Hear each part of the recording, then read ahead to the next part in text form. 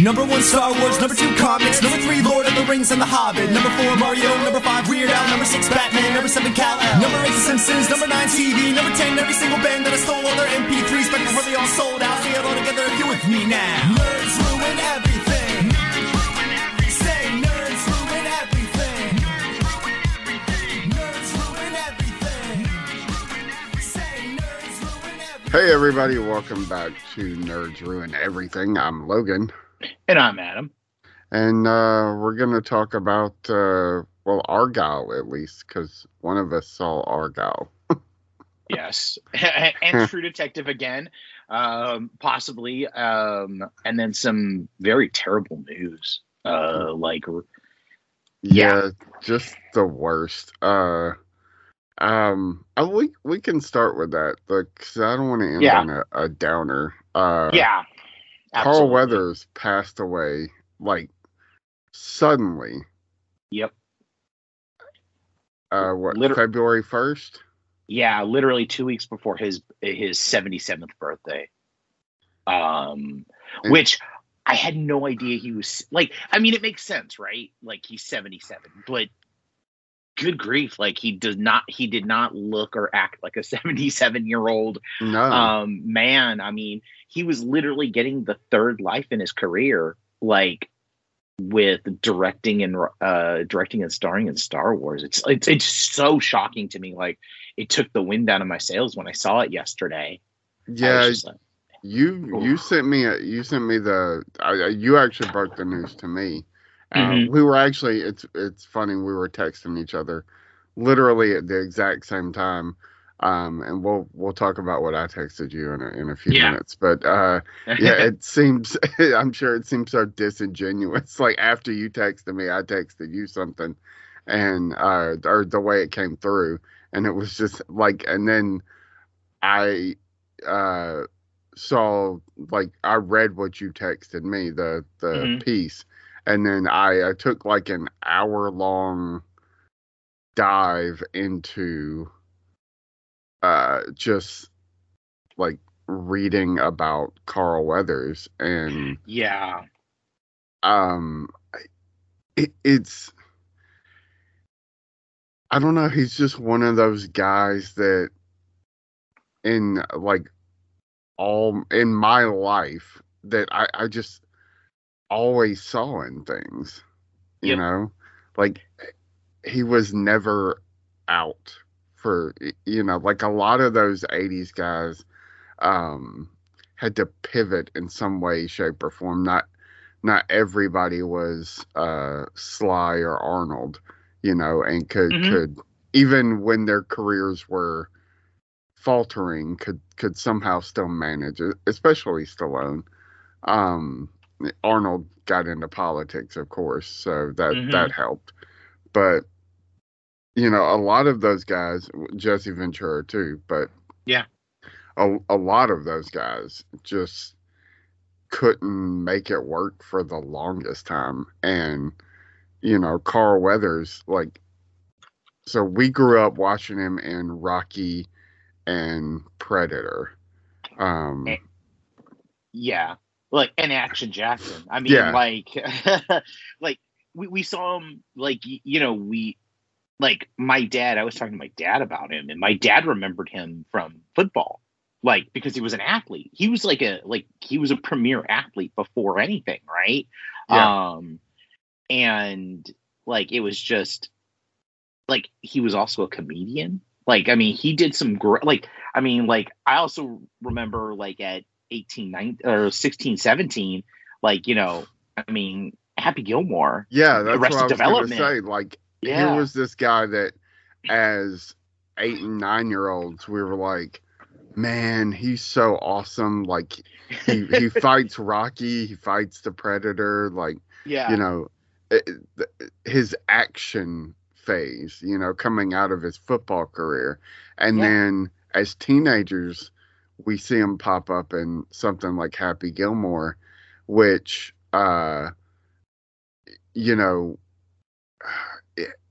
is twofold. He wound up apparently he wound up hurting himself pretty badly doing a stunt on Happy, where he falls out the window.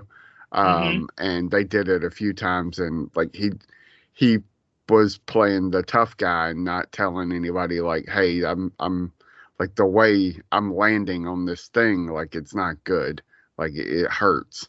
He's like, I just toughed it out, did it a few times, and it wound up causing like a debilitating back injury, which sucks. But like, there's also like a lot of what's in that role.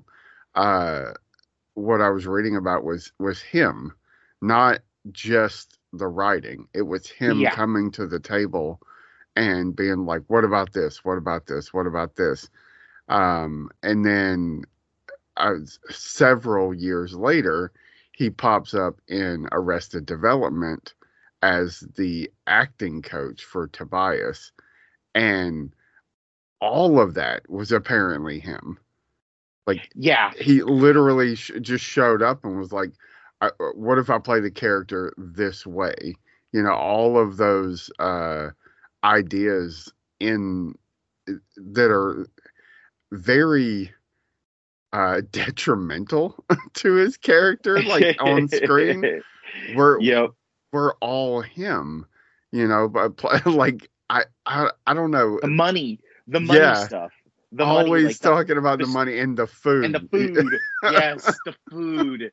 Like I was reading, like, I'm a huge Arrested Development fan until the Netflix series, because I don't believe the Netflix series. Like, the Netflix series is only good for one thing, and it unlocked Jason Bateman's like relationship with Netflix. It's the only thing that I feel like it's good for. The rest of it is just terrible. But the original three series, the original three seasons, like, I'm a huge fan of. And like, the commentaries when the Carl Weathers episodes come up are just like, they revere him because they didn't realize how fucking funny this dude was. I mean, it's like, but it's obvious. Like, all you need to do is watch Happy Gilmore and like all the shit he does there, and there's no ego. Like, that's the thing that I loved about the second part of his career, was that there was nothing too small for him to do, because he'd come in and you'd watch him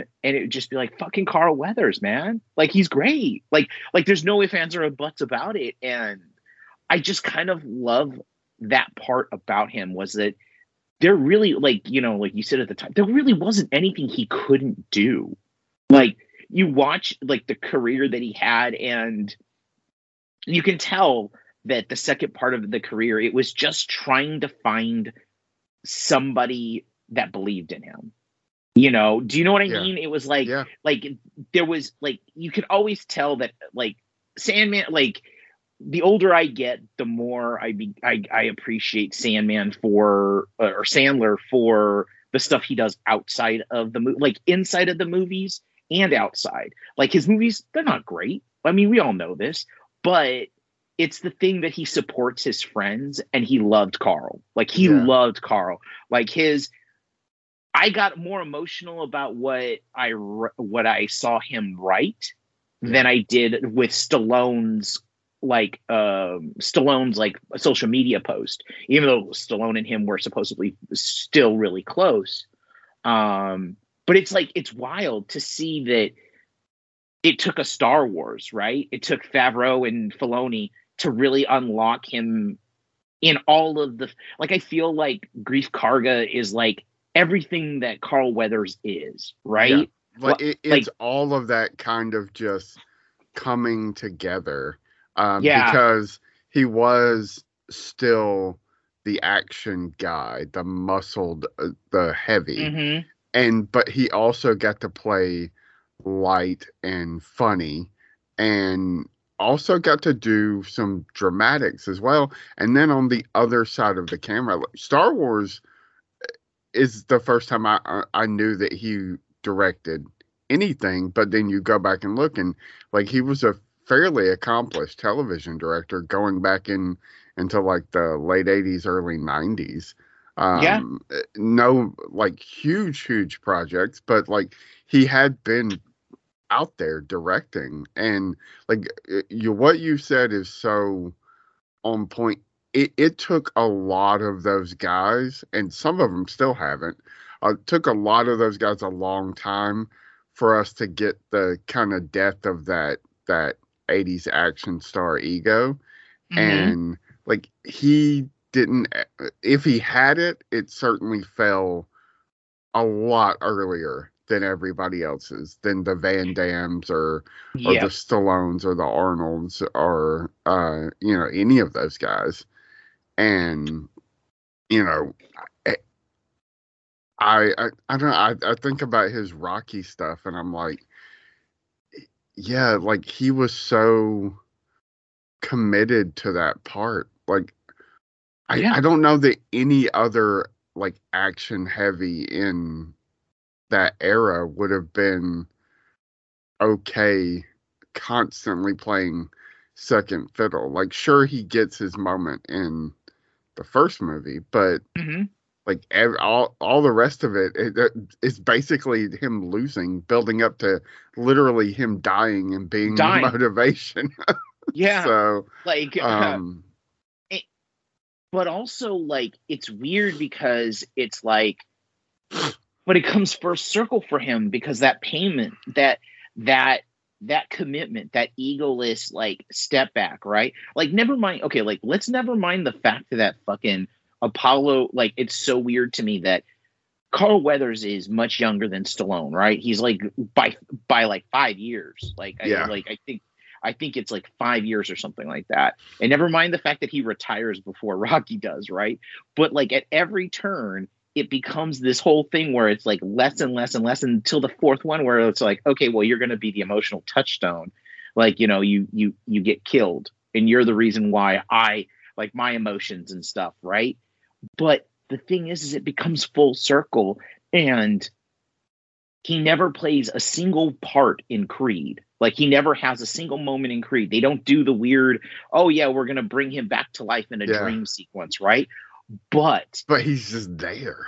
Like, he's fucking there. He looms over that fucking movie because it's called Creed, right? And I feel like the first movie is literally like the Creed that they're talking about is not Adonis, it's Apollo, because it's all about even now I get like a little emotional about it because it's like such a well-made film, but it's also like this thing about like not wanting to be a mistake, right? Yeah. And it's like that, like you kind of give this weird ego dig. You get this dig at the beginning because Apollo didn't because he's the illegitimate child. But at the end, when they finally do show Creed, like they show Apollo and he says that thing, it tells you how much embedded investment and how egoless and how much emotion there is for Carl Weathers' performance, that you get that emotional like heft and like no cliche, like no pun intended, but the emotional punch in that movie. Like literally he is the third star of that movie, even though he never steps one single foot in that story. Right. Yeah. I just that's a testament not to Stallone, but more of Carl Weathers and his effect that he had on Ryan Coogler, right? Like, because Coogler's the one that kind of hits that home. Like, it's weird because I'd been thinking about it and I was like, how the fuck did we get Creed? And it's such a beautiful, like poem to Carl Weathers and passing the torch. But when I look at like Black Panther, Wakanda Forever, it's so clumsy. Like it's really clumsy, but Creed does the same thing. It's just, it does it in a different way. And it's just like, I just thought about that, when I was thinking about Weathers yesterday, I was like, how did they do that? Like, how did they do that? And it's the answer is that we haven't had time to process Chad's legacy, but we absolutely, as soon as we start watching Creed, we're already processing it. It's not even grief because he's still alive. We're just processing like, oh shit, like I didn't realize Carl Weathers is like the de facto MVP of this series, because think about it, after 4 it deflates. it doesn't go anywhere. It doesn't really work Yeah. until Creed, right? Yeah, I mean, I don't know. It's all a mixed bag after Yeah. 4. You know, 5 has its moments. You know, I do like there's parts of 5 I like. Yeah. Dio Tommy, I didn't hear no bell.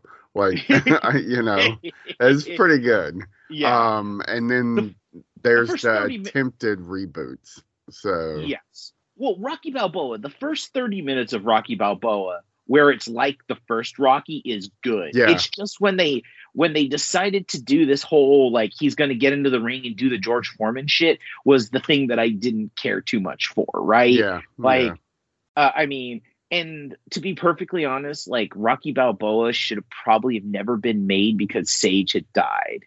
Like, that's to be perfectly honest. Like, if you're gonna put his son, like if you're gonna like he casted his son, right? And his son Yeah. wasn't super great, but the mere fact that you didn't include your son, which you probably like, you know, like he was already gone, but at the same time, it's like to like put in Milo or Milo, I can't think of his name. I can't think of his last name, but Ventimiglia.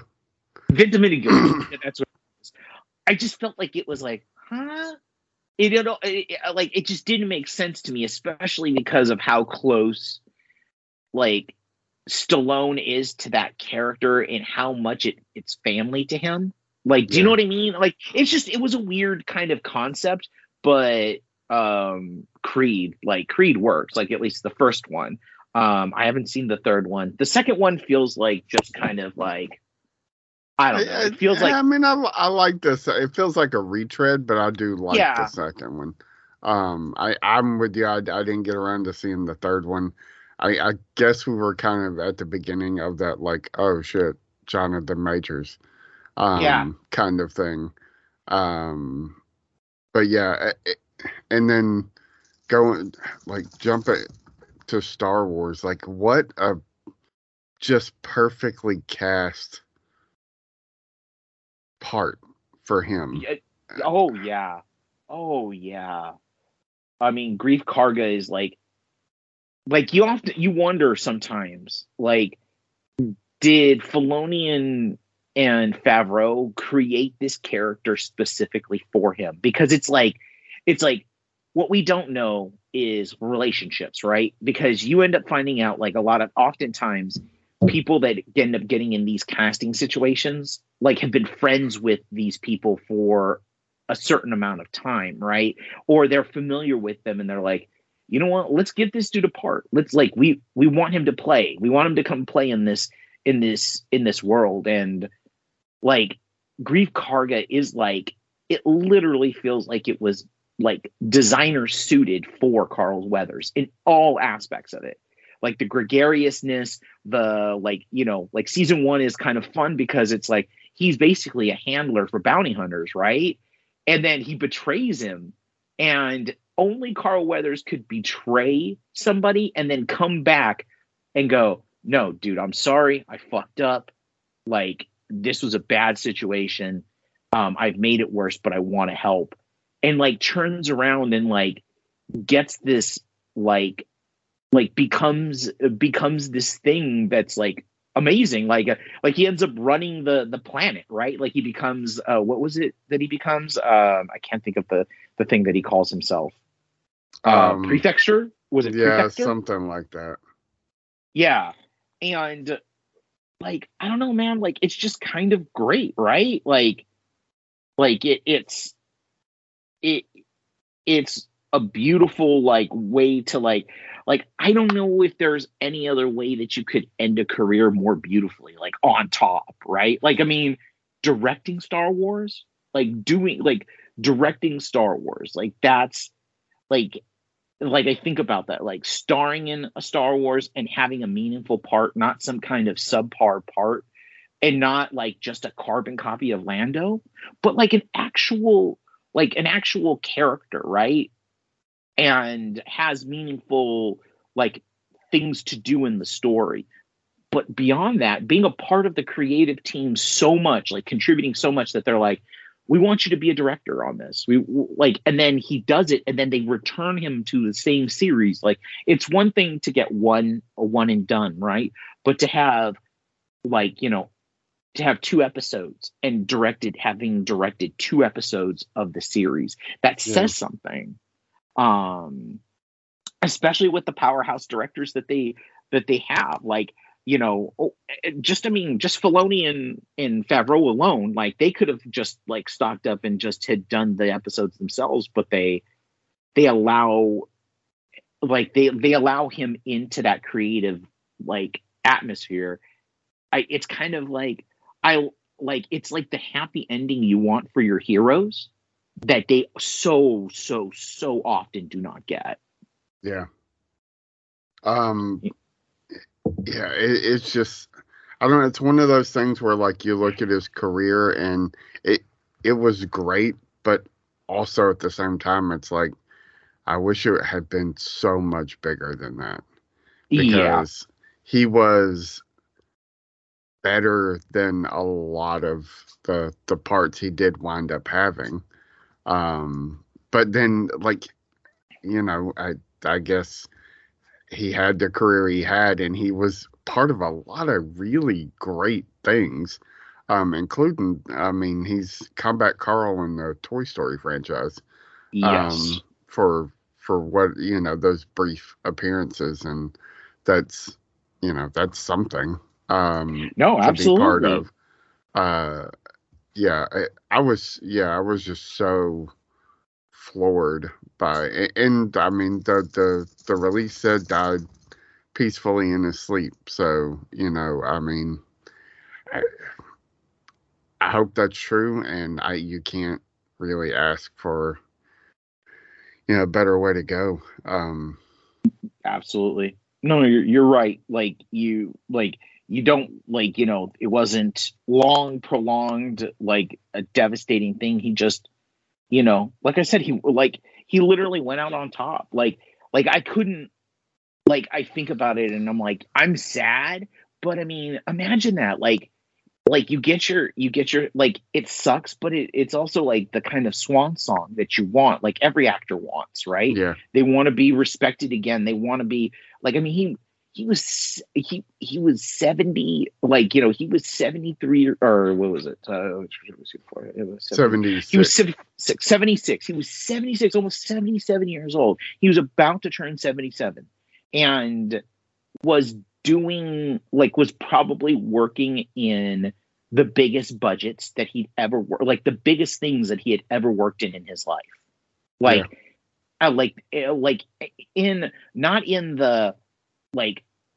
not in that kind of, like, Rocky way where you're kind of like, you're doing the heavy lifting and you have to be there and you have to do all the pride swallowing stuff. No, like, he was actually, like, you know, I think about the last moments that he was in Mandalorian, and, like, it's kind of amazing because, like, he's the like, you know, he, like, you know, like, it's a weird kind of statement because I hadn't even thought about it, but, like, he lets the Mandalorians stay where, like, you know, at his planet. He, like, lets them become, like, he does exactly what America always should do, but never does, right? Bring us your weak, bring us your hungry. But it's like, it's like so wonderful because it's so just off the cuff and so Greef Karga. Like, it's done with a little bit of humor, a little bit of sly wink and nod, like, you know, but at the same time, like, his last act as this character is just such a wonderful piece of, like, exactly what Star Wars should be, right?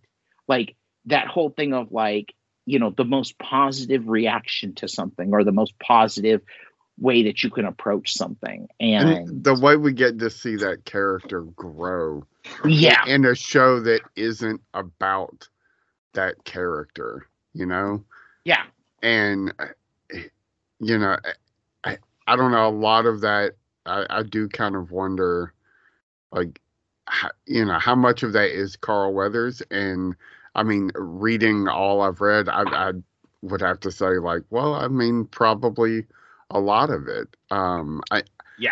You were talking about what Adam Sandler said, like, getting to you, and it was Ahmed Best's uh, condolences that he put out that really hit me hard because, like, yeah, here you have a guy who the franchise, like, not the franchise wasn't kind to, the fans of the franchise were not kind to at all. I mean, including me at various points. Not necessarily to Ahmed Best, but like when you play the character of Jar Jar Binks, anything that's said about Jar Jar Binks is, I imagine, hard not to take super personally.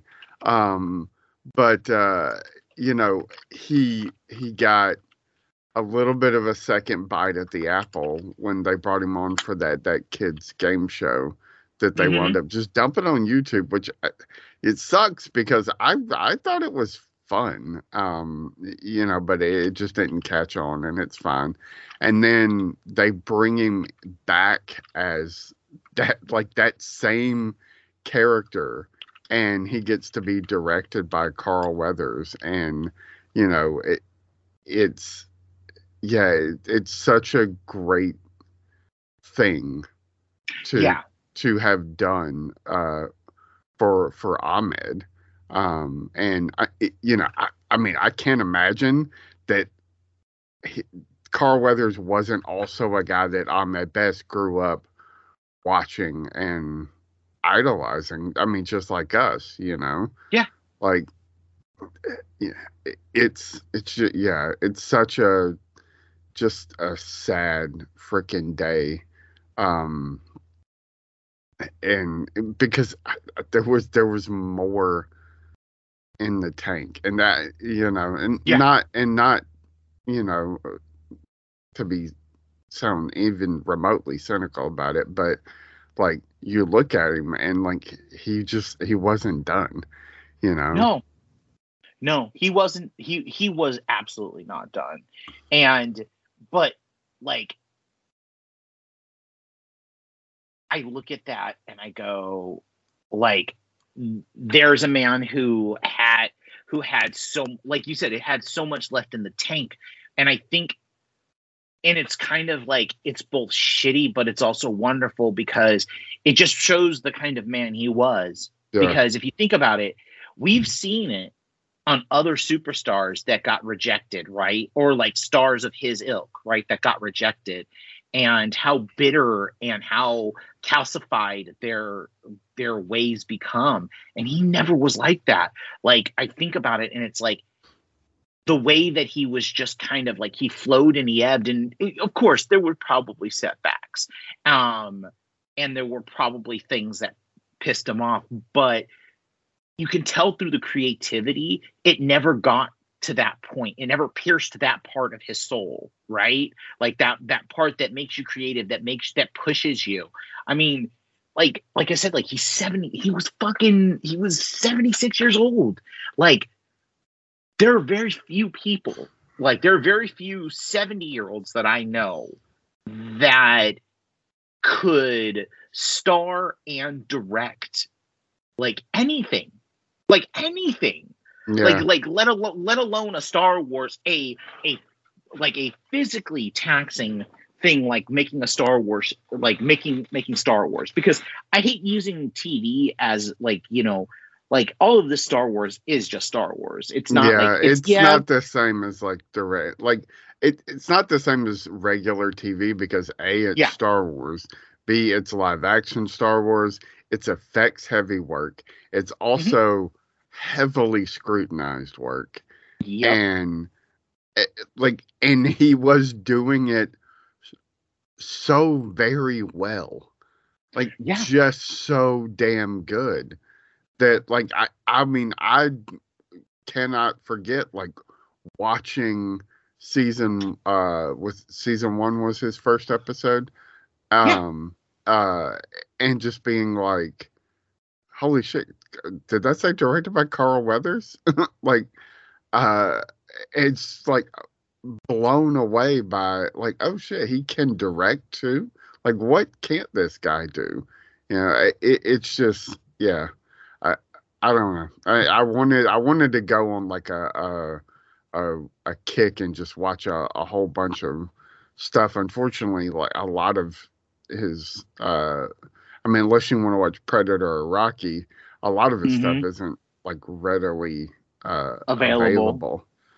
Yeah. I'm sure you could dig up some episodes of TV that he, it almost got, I've been wanting to do this for a while. I've been wanting to rewatch The Shield. And Ah, I was like, yes. man, he was in 2 episodes of The Shield, but then I was like, yeah, that's a commitment that I'm not really ready to jump into. But I've been wanting to rewatch that show for the longest time. Um, but yeah, I was so bummed by all of that, and yeah. But I gotta think there's no way in hell they do the stupid thing and recast Grief Karga. No, no. They're gonna like they no, absolutely not.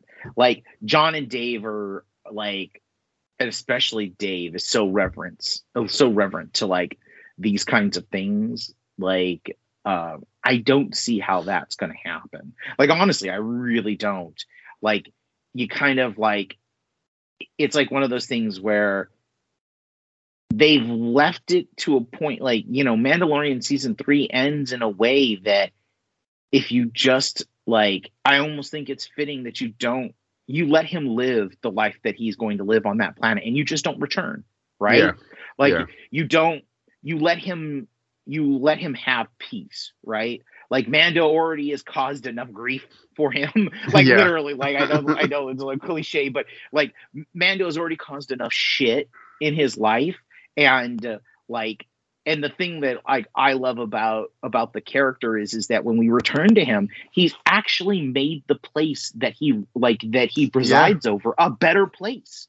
Like like people love him. He's adored. He's like, they're putting a statue up of him and shit. Like they put up a statue up of him. Like it's one of those things where it's like if they never returned there and yeah. like You at the kind of end, just get to imagine, like, okay, yeah, he got his like he lived happily ever after, basically, you know. exactly. That's what I want. I want his they like I want I want that, and then I mean for Carl, I mean you just got to do it. Like I don't see how that they they have it in a place where they can just leave it alone, and I think that they will. Like to be perfectly honest, I don't think that there's nothing there that's needed, right? Like you've done it. You've given him his Yeah, swan song. There's no need. Like there might be a way to say something or do something with season 4 where it's just a calm thing goodbye.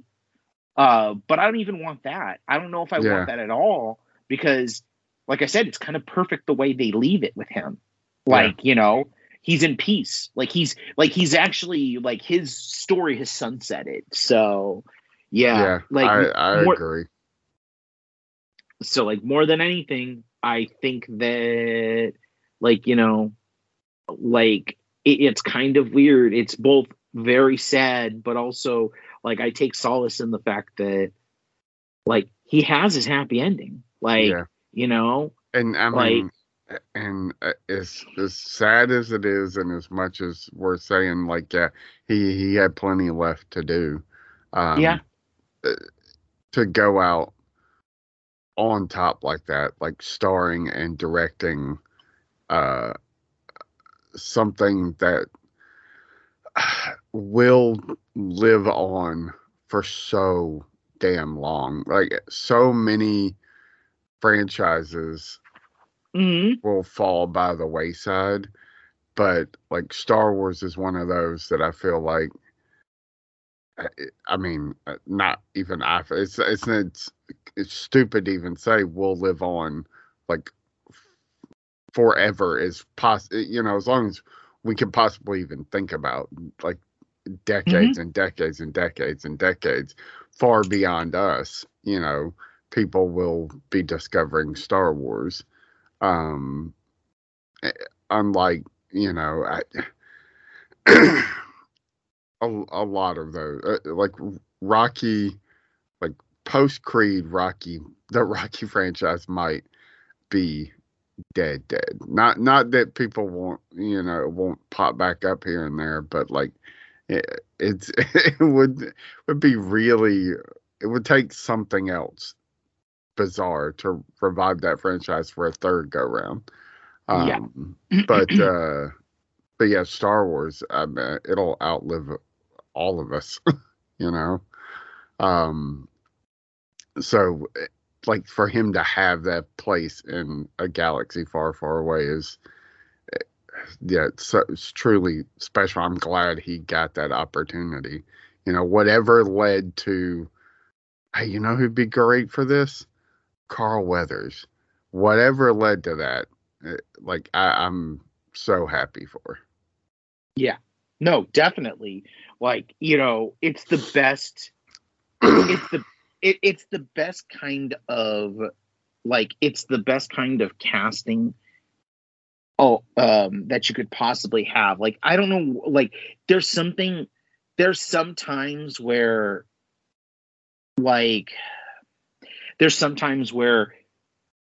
it's right, and it's right for all the right reasons, because oftentimes I feel like, especially when you watch and you hear about stories and you hear about rumors and gossips about how truly shitty people are, the right people, like, it's the right casting, but it's the wrong person. Like, do you know what I mean? And I feel like Carl Weathers, like, with like this final chapter of his life, it was the right casting, it was for the right reasons, and it was the right goddamn person. Like, in every respect, you just look at it and you go, yeah. Like, and like at the end, it's like, I often think about this now, like as I'm getting older and I'm hitting midlife, and it's like, or I am in midlife, I'm very in midlife, right? And it's like, I'm glad that a lot of my wins didn't come early in my life, right? Like, I had wins, but I also had some really devastating defeats. And like, having wins later in your life, they're just more meaningful and you appreciate them more. And I see Carl Weathers and I watch the behind the scenes stuff of The Mandalorian, and you see him directing, you see him acting, and you see them talking about him.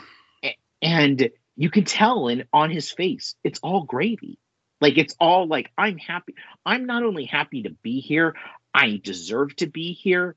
And more importantly, I'm going to do better than anybody thinks that I'm going to do. I mean, yeah, damn. I mean, if that's not excellence in your final days, like, I don't know what is. Like, Carl Weathers is the example of like how to do it gracefully when you get knocked down. Like, like that stupid Rocky thing about like, it don't matter to get hit. How hard you get hit. It's, yeah. It's whether you stand back up. So, and this motherfucker did it like gracefully, like did it like Gene Kelly, like got knocked down and got back up and kind of still floated around. I'm like, it's like, I still think about it. Like, I'm amazed by that, because like, it didn't set in, like when you watch him, it doesn't set in that this is a guy that's in his 70s, right? Like mid 70s. It doesn't matter that, like, he's like, he doesn't look it. It's also the way he acts. Like, it never feels like, and even like when you watch behind the scenes or you watch him talking or you see him at events, because he was at events and stuff, like, it never felt like, oh man, this guy is like, got like, man, this is sad. Like, they roll him out for like the 2 minutes of scene work that he needs to do, and then they roll him back in. Right. Like, they're like, no, he was a vital man, and like, it looked it and like acted like it until the very end. Like, I'm very sad that we're not going to get more Star Wars or more anything from him. Like, I mean, of course, there's probably stuff that we don't know about that's probably in the bag.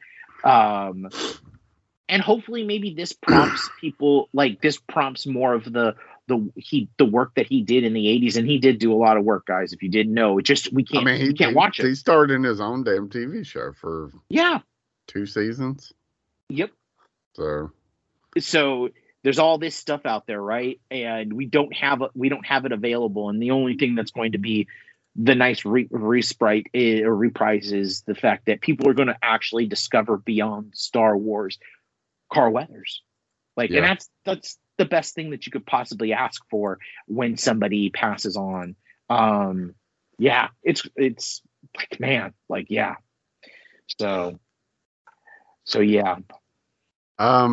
Yeah. So on a little bit of happier news, my text to you when you sent me a Yes. sad text was that so I started playing Super Mario Wonder, and Yes. what I've never played anything like this. It's amazing. Okay. I'm blown Give me away. the short. Okay, so give me the short pitch for this, or for everybody. Give the short, like, give the elevator pitch, and including gameplay, because I feel like with the Wii, you have to talk about like the actual mechanics of the game. Am I correct in that assumption? Oh, you mean the Switch? Yeah, the Switch. I'm Yeah. sorry, not yeah. So yeah, it is platform, hmm but it eschews a lot of the things that we associate with Mario, which sounds like a detriment, hmm but it winds up being oddly compelling. Like the clock is gone for almost Oh. every world. There is no timer. Thank God. Like, to be perfectly honest, thank God. Like, I'm not a big fan of that. I was Yeah. never a big fan of that. So So- it allows you a lot more room to explore these levels. So the name of the game, Super Mario Wonder, is kind of like a play on words as well. Like, you're allowed to wander and Yes. wonder. Okay. And it's not open world. I would, the closest thing I could equate it to would be Super Mario Sunshine, I think, for me. Okay. Which was Okay. probably my favorite makes sense. Mario game. And Super Mario Sunshine was similar in that, like, it ditched a lot of the things that you associate with the Mario franchise, and brought him to kind of a new way of playing the game. And this does that as well. It is still moving from like world to world, level to level, but you have, some touchstones that some like worlds between worlds. The map is a little more open worldy. You can Okay. kind of just wander around from level to level. It gives you level difficulties. So like if you're not you don't feel like you're up to a certain thing, you can kind of bypass it for the most part. The only thing you can't really bypass is the castles, quote, the main like into the level, but you still have to earn your way into going up against like those world bosses. Okay. So but the gameplay is really the thing. It's like I've never done mushrooms or dropped acid, but I feel like it's like what playing Mario on acid might feel like. So you're trying to get these seeds in every level. You have to collect a certain number of them, and you get one just by beating the level.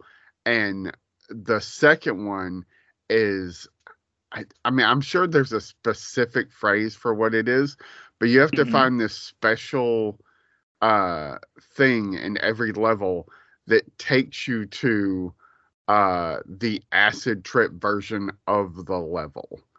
And like there in the first world, there's this piranha plant level, of course.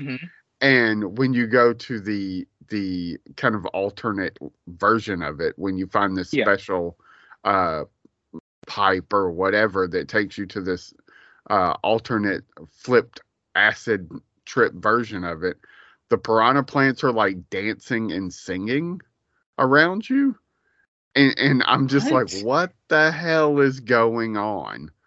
Like, it is crazy. And it's not like any Mario thing. I'll put it, it's akin to like when we all played Super Mario 2 after playing, Super Mario 1. yeah, and that knowing weird Mario stupidity. and Luigi, and you're just Yeah. like, what the fuck is happening here? Yeah. Like, what is this? And purists might be like, no, this isn't Mario. But like it just doesn't matter. It's so much fun that I couldn't stop playing it, and it makes me want to replay worlds, like, because there's so much going on in each world that, like, I know there's stuff I'm missing. You're missing. Yeah. No, absolutely.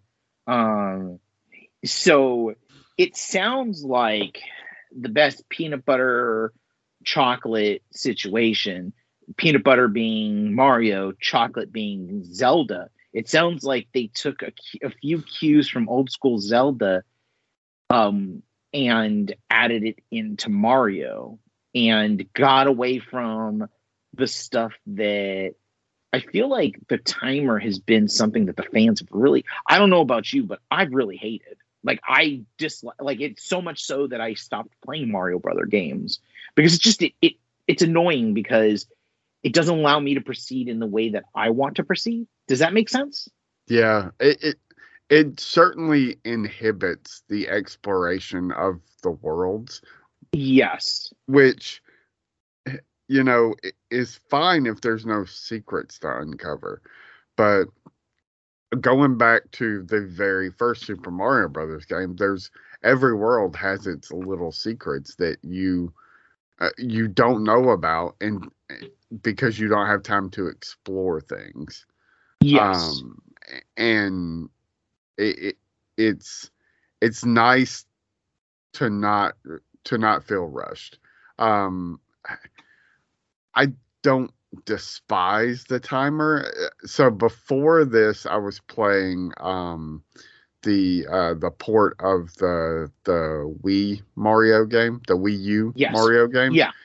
And it did have a timer, but the levels weren't so big that you couldn't explore. Like the timer, it was smaller levels and a longer timer. So you would have, almost 6 or 7 minutes to explore every world. And it was small enough that you felt like you could kind of do that, Yes. Or if you failed with the timer, you still, like, if you were exploring, you could go back and redo the level, but with the knowledge that you had found something, so you weren't exploring. No, like I remember that game. It took me a second to like, oh yeah, I remember that one. With the Wii U. So yeah, no, absolutely. Like, I'm intrigued. I'm definitely intrigued. If like this is what you're saying, like sounds like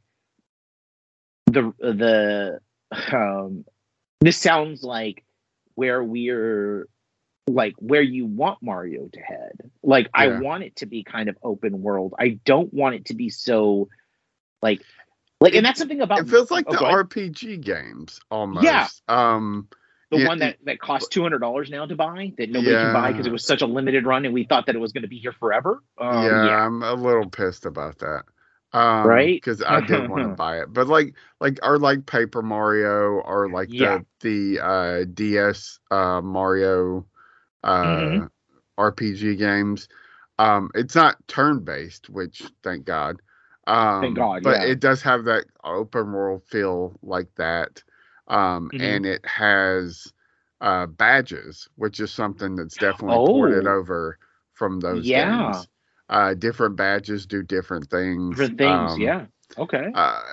There's all kinds of like cool little things that you can do in the game and I'm only into the second level.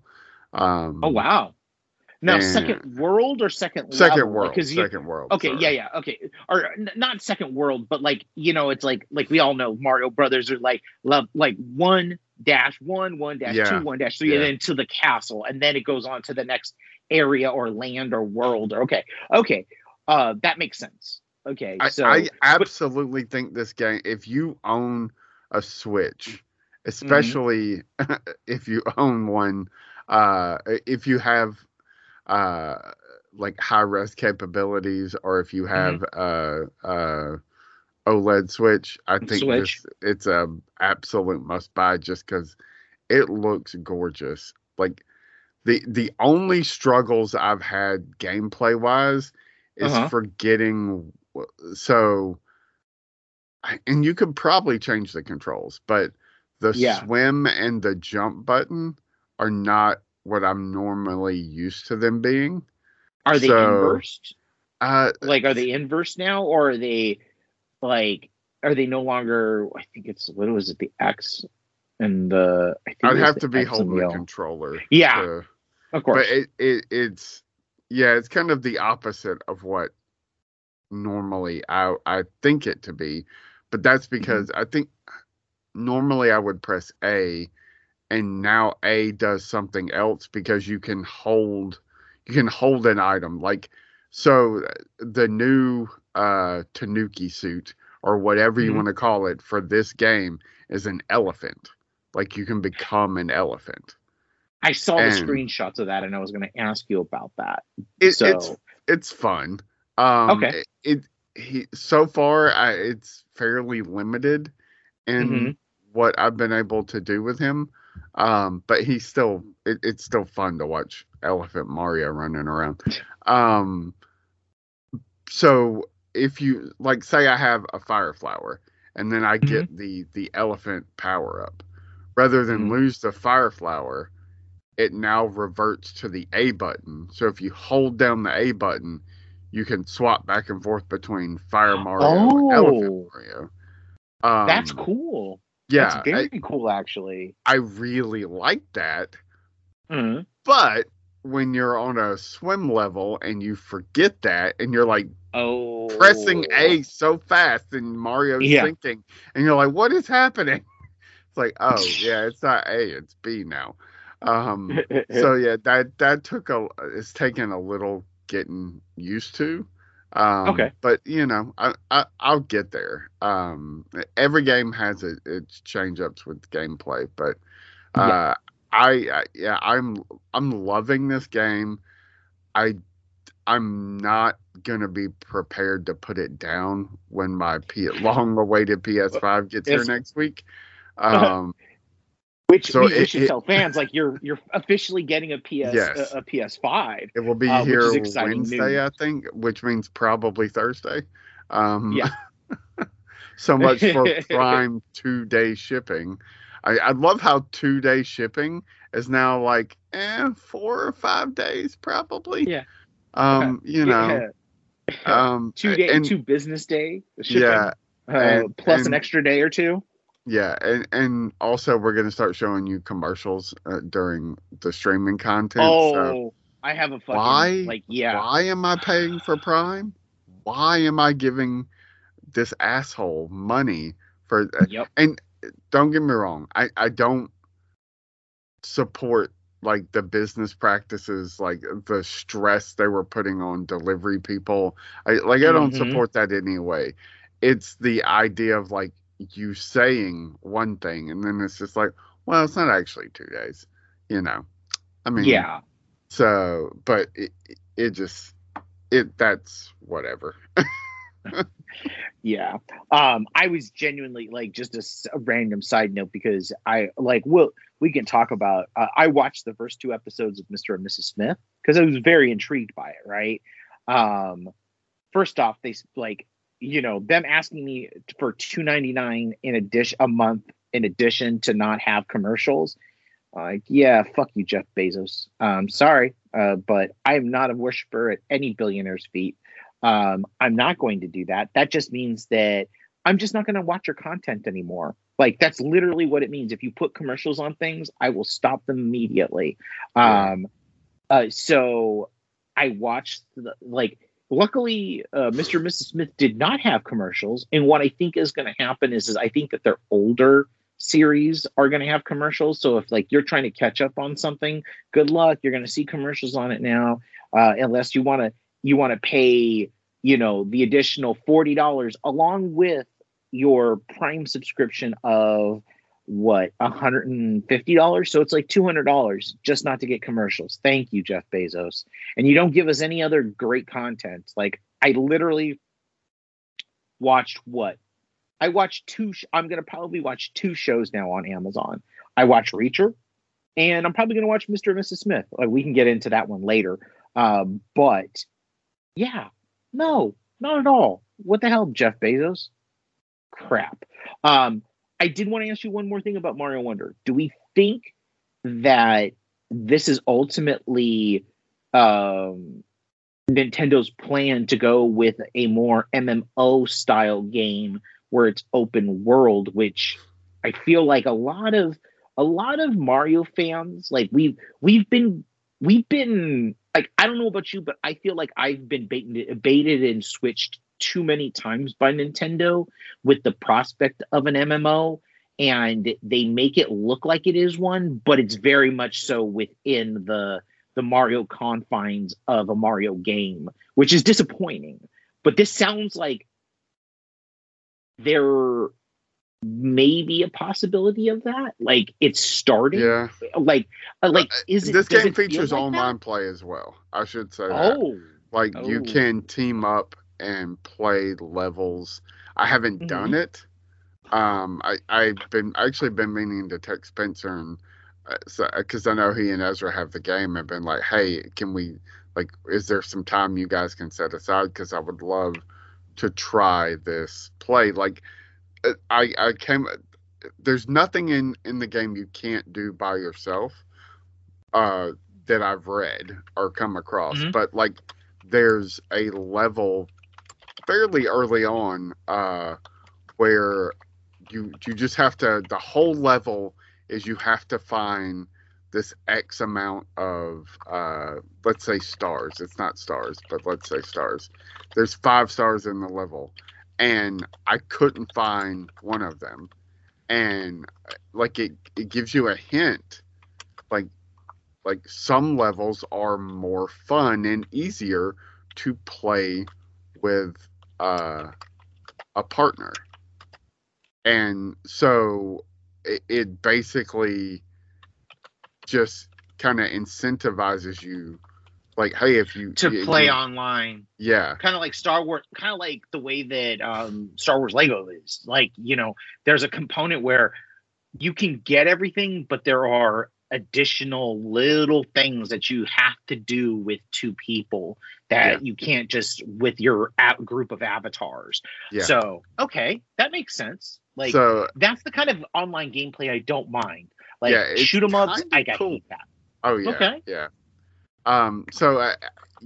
It's going to be really interesting to see where they go with the Mario franchise next. And what really not sucks. It's great, but yes, I'm pissed about not really being able to afford Super Mario RPG, even though I'll probably still get it at some point. Well, I feel like it's going to be re-released. I think that Nintendo is just waiting until the rabidness is at a fever pitch, and then they'll re-release it again to much fanfare, right, and sales. Because it's not nobody knew it was limited edition of it. Yeah, there's yet another Mario game coming out next week, which I'm also excited for because it's another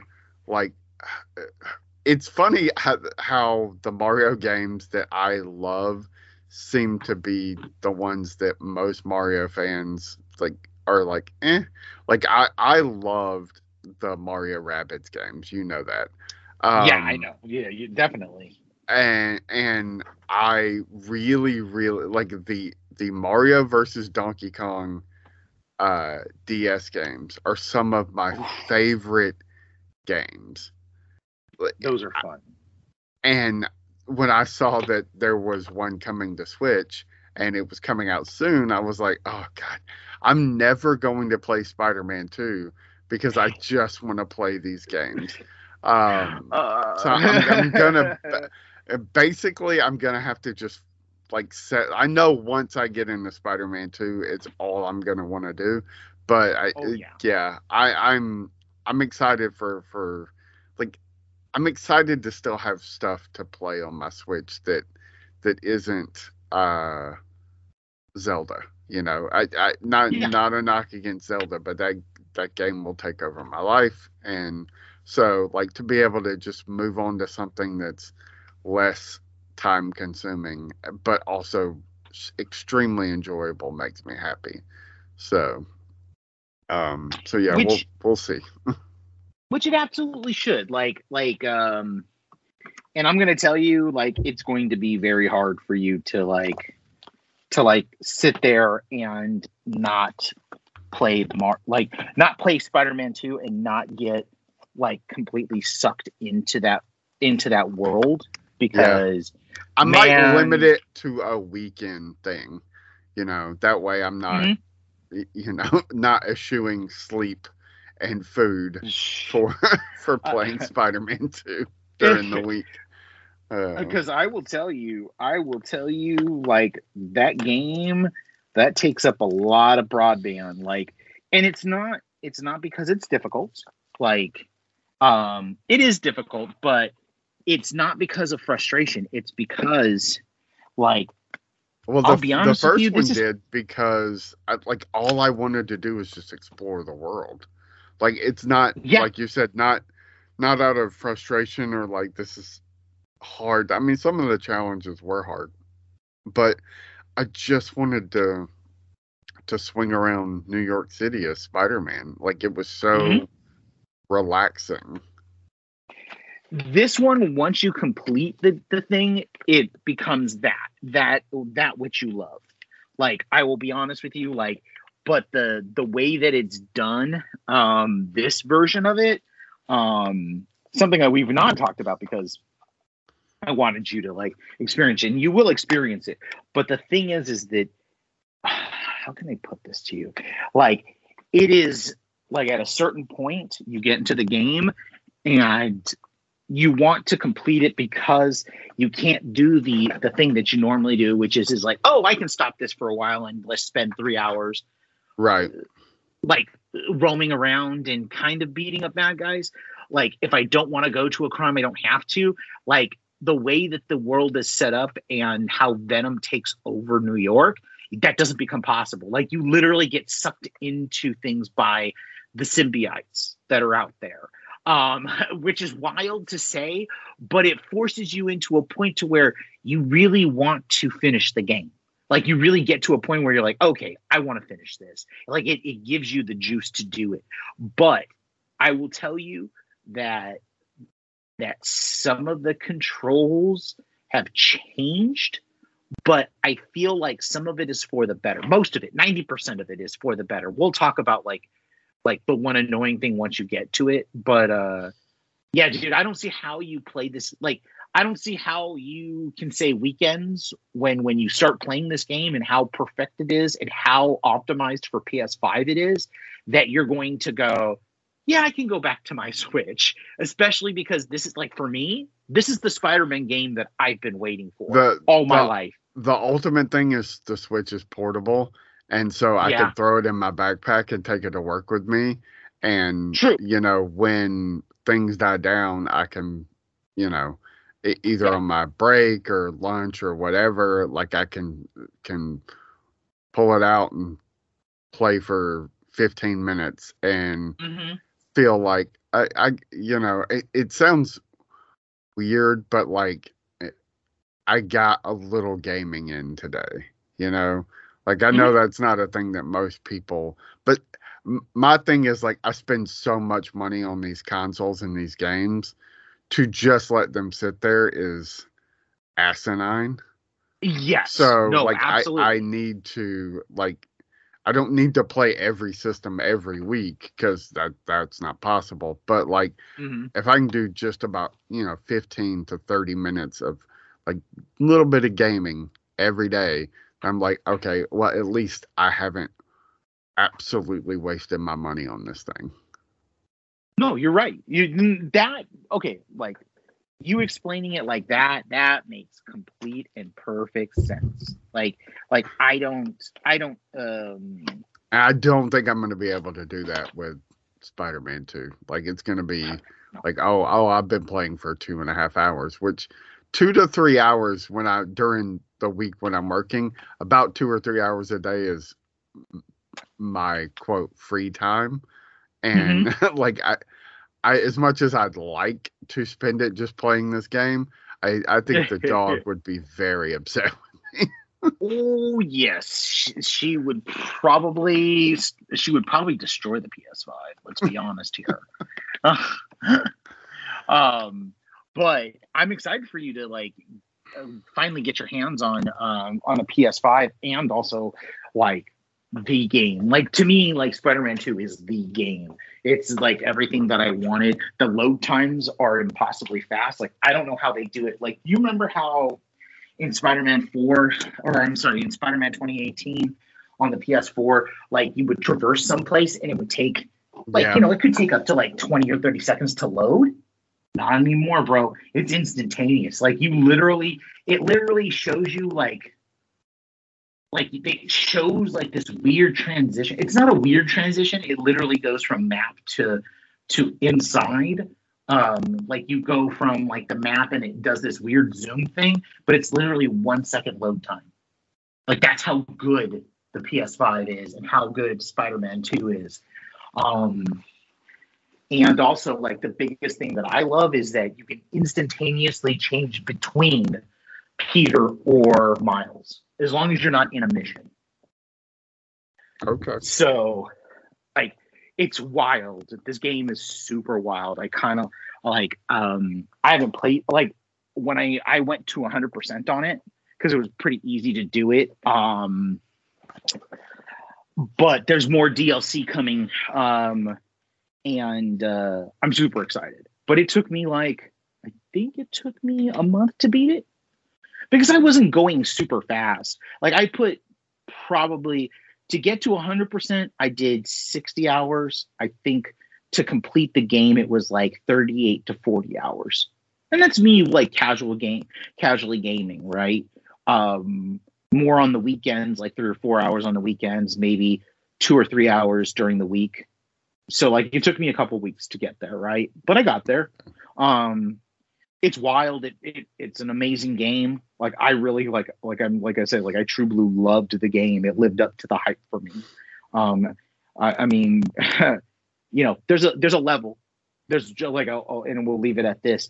There's a level where you play Miles and you're having to chase Black Cat as she's gone into the Sanctum Sword and stolen something from Doctor Strange that allows her to like skip into other dimension, like it's a portal, right? It's a portal stick, and you're chasing her as Miles through the portal stick, going into not just different worlds, but like all over New York, and it ends with a fight, like having to help her fight all these thugs and her trying to get away, but you trying to keep her, and eventually, of course, like Black Cat does, gets away. So it's kind of like it's that kind of wild, inventive gameplay that they're really playing with on this one, and that's just one thing. Though I will say, the complaints are true about Mary Jane. Like she looks different. She doesn't look like they really made some really weird decisions for her, and her levels are kind of wonky for me, just because they were, I don't know, like you'll see what I'm talking about when you play the game. But yeah, dude, I'm excited for you. Very much, very much so excited to see how this plays out for you.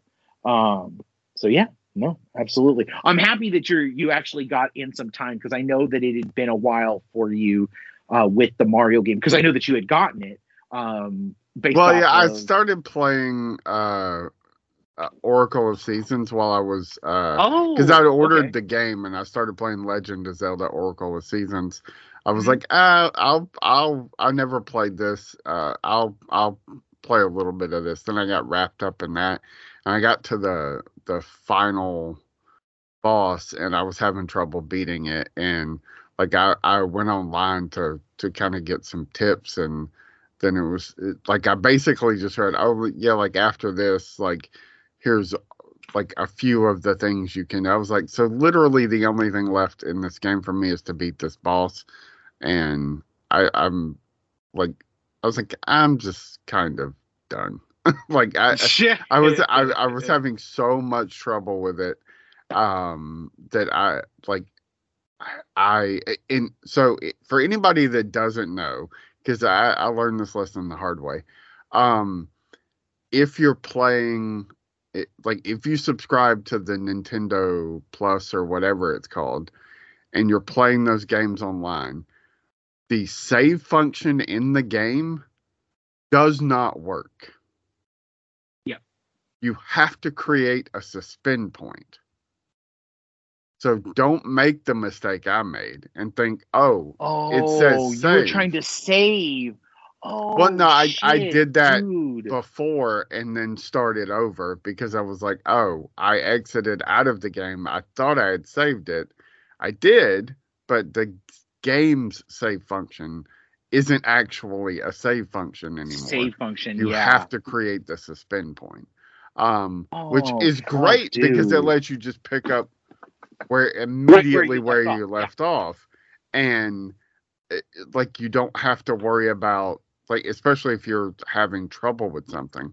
But after that, I was just like, I really want to play Mario Wonder. I've had it for like 2 weeks.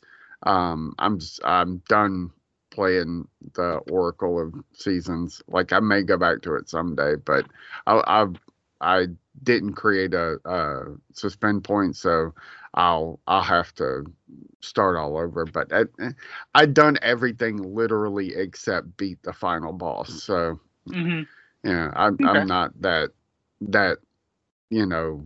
devoted to like, I have to beat that boss. Especially since if I was gonna do that, I would just go get the actual game so that I could get both of Seasons and Ages and link them together so that I could, do that, like unlock all those other things. So yeah. But anyway, so lots of video gaming for me in the near future, which is fine. It has not left a lot of time for me to watch anything. I've only watched one thing, and I didn't finish it, so we can maybe talk about it. But you watched some stuff. Yes, I did. That I didn't get to watch. Well, one of which is Argyle, which made a decent amount of money.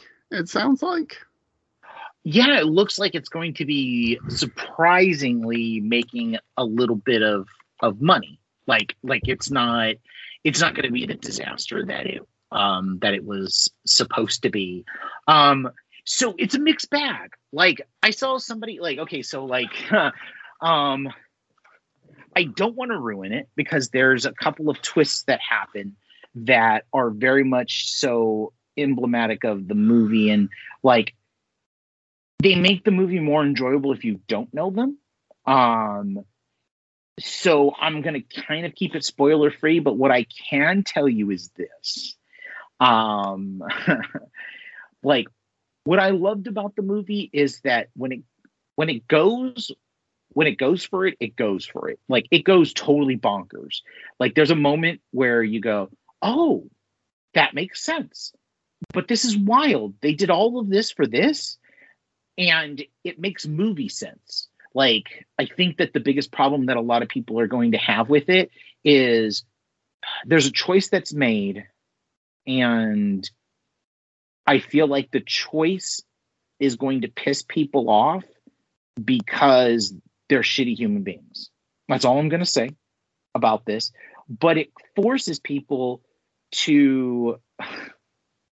Well, the premise itself is kind of like just absolutely ridiculous, right? Yes. Like she's but it gets, she's an author, and Mhm. it turns out the stories she's been writing are actually true. Yes. And how they get to that and how it all works, it's wild, it's fun, it's stupid, but it all makes sense, and it's all like, I found it fun. I found every twist and turn that Matthew Vaughn had in store for us like very fun. I didn't appreciate its connection to the Kingsman trilogy, or the Kingsman like universe. Like I think he's trying, like they've said, like emphatically, he said it in all his episodes, that there's connective tissues, and there's actually a mid scene like he really does love spies, and he really wants to make a giant ass like crazy interconnected spy world, you can tell. But like where the Kingsman is like Mark Millar kind of bullshit, this is really kind of like, this is Matthew Vaughn bullshit. And I know that people think like there's no difference, but there very much so is. Like this is Matthew Vaughn being cheeky about things. And I mean, I can't fault a movie that brings back the Sam Rockwell dancing, like in a big way. But I can't fault a movie that has both references and homages to The Cutting Edge and Dirty Dancing. I mean, yeah, if you give me Sam Rockwell having a good time, then I'm usually down for that. Like, and fucking hating on a cat. He hates the cat in the movie. Yeah, that's in the trailer. I hate that cat. the T-Swift cat, like he hates it. The biggest surprise in this movie for me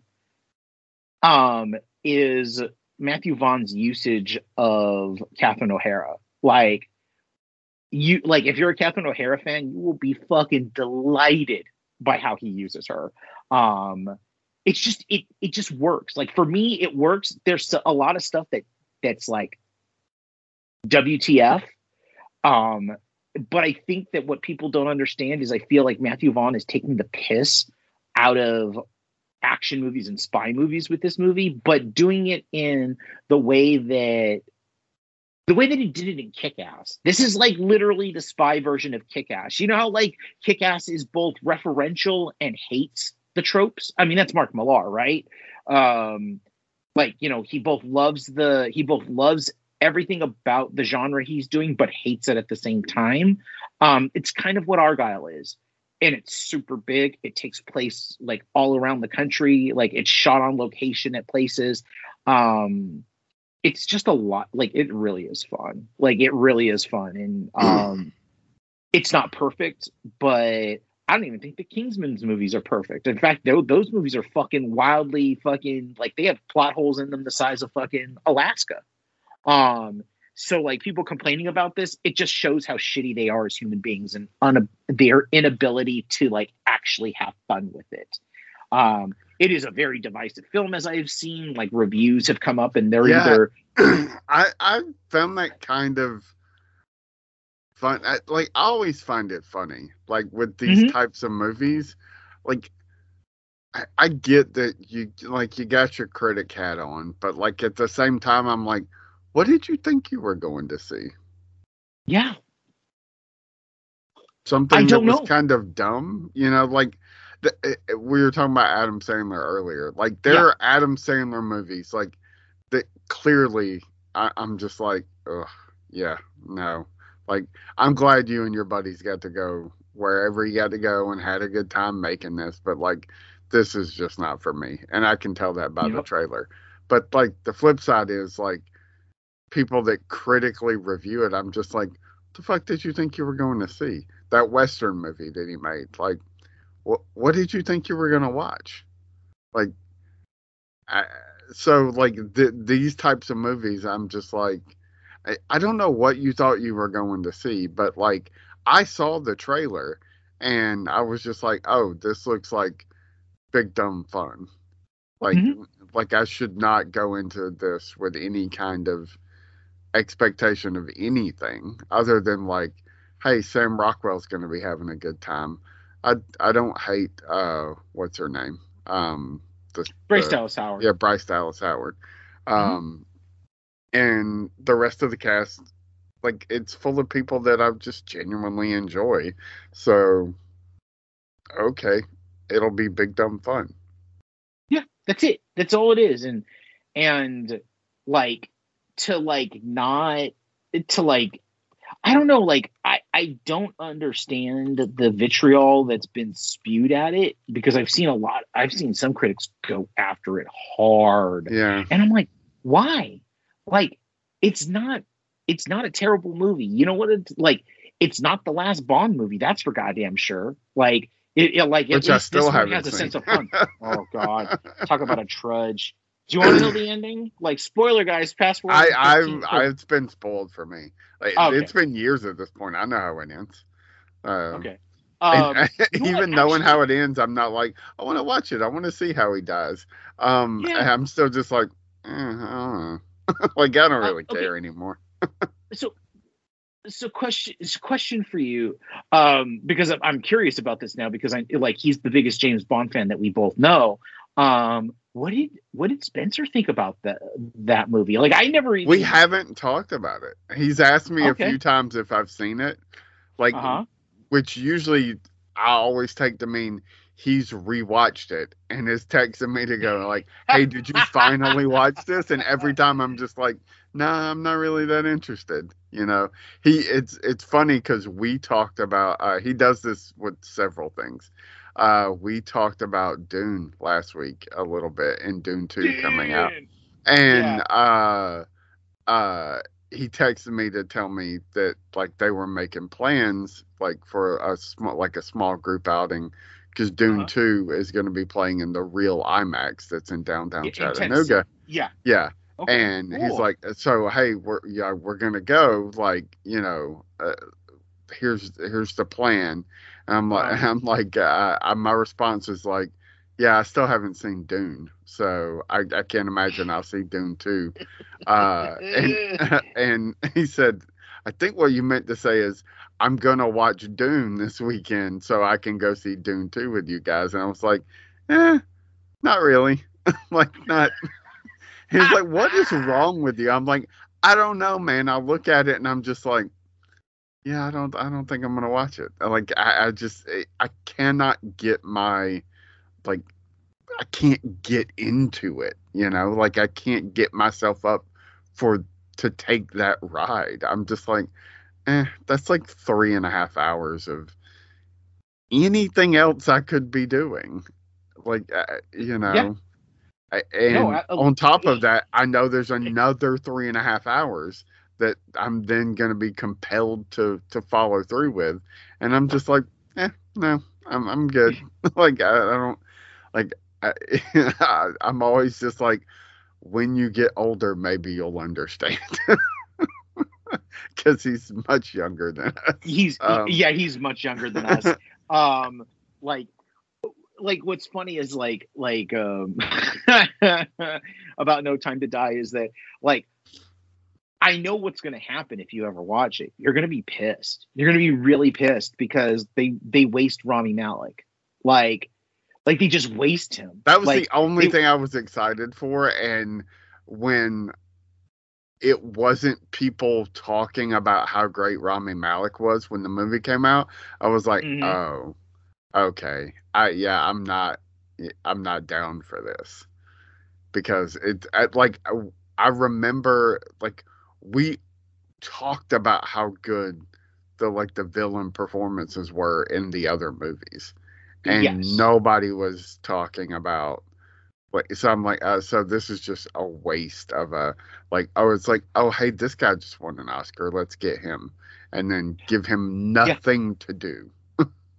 No, absolutely. And like like that's the problem with the movie is that like you have Lashana Lynch and you're using her like with her original British accent and you cannot manage to make her a badass like as the new 007.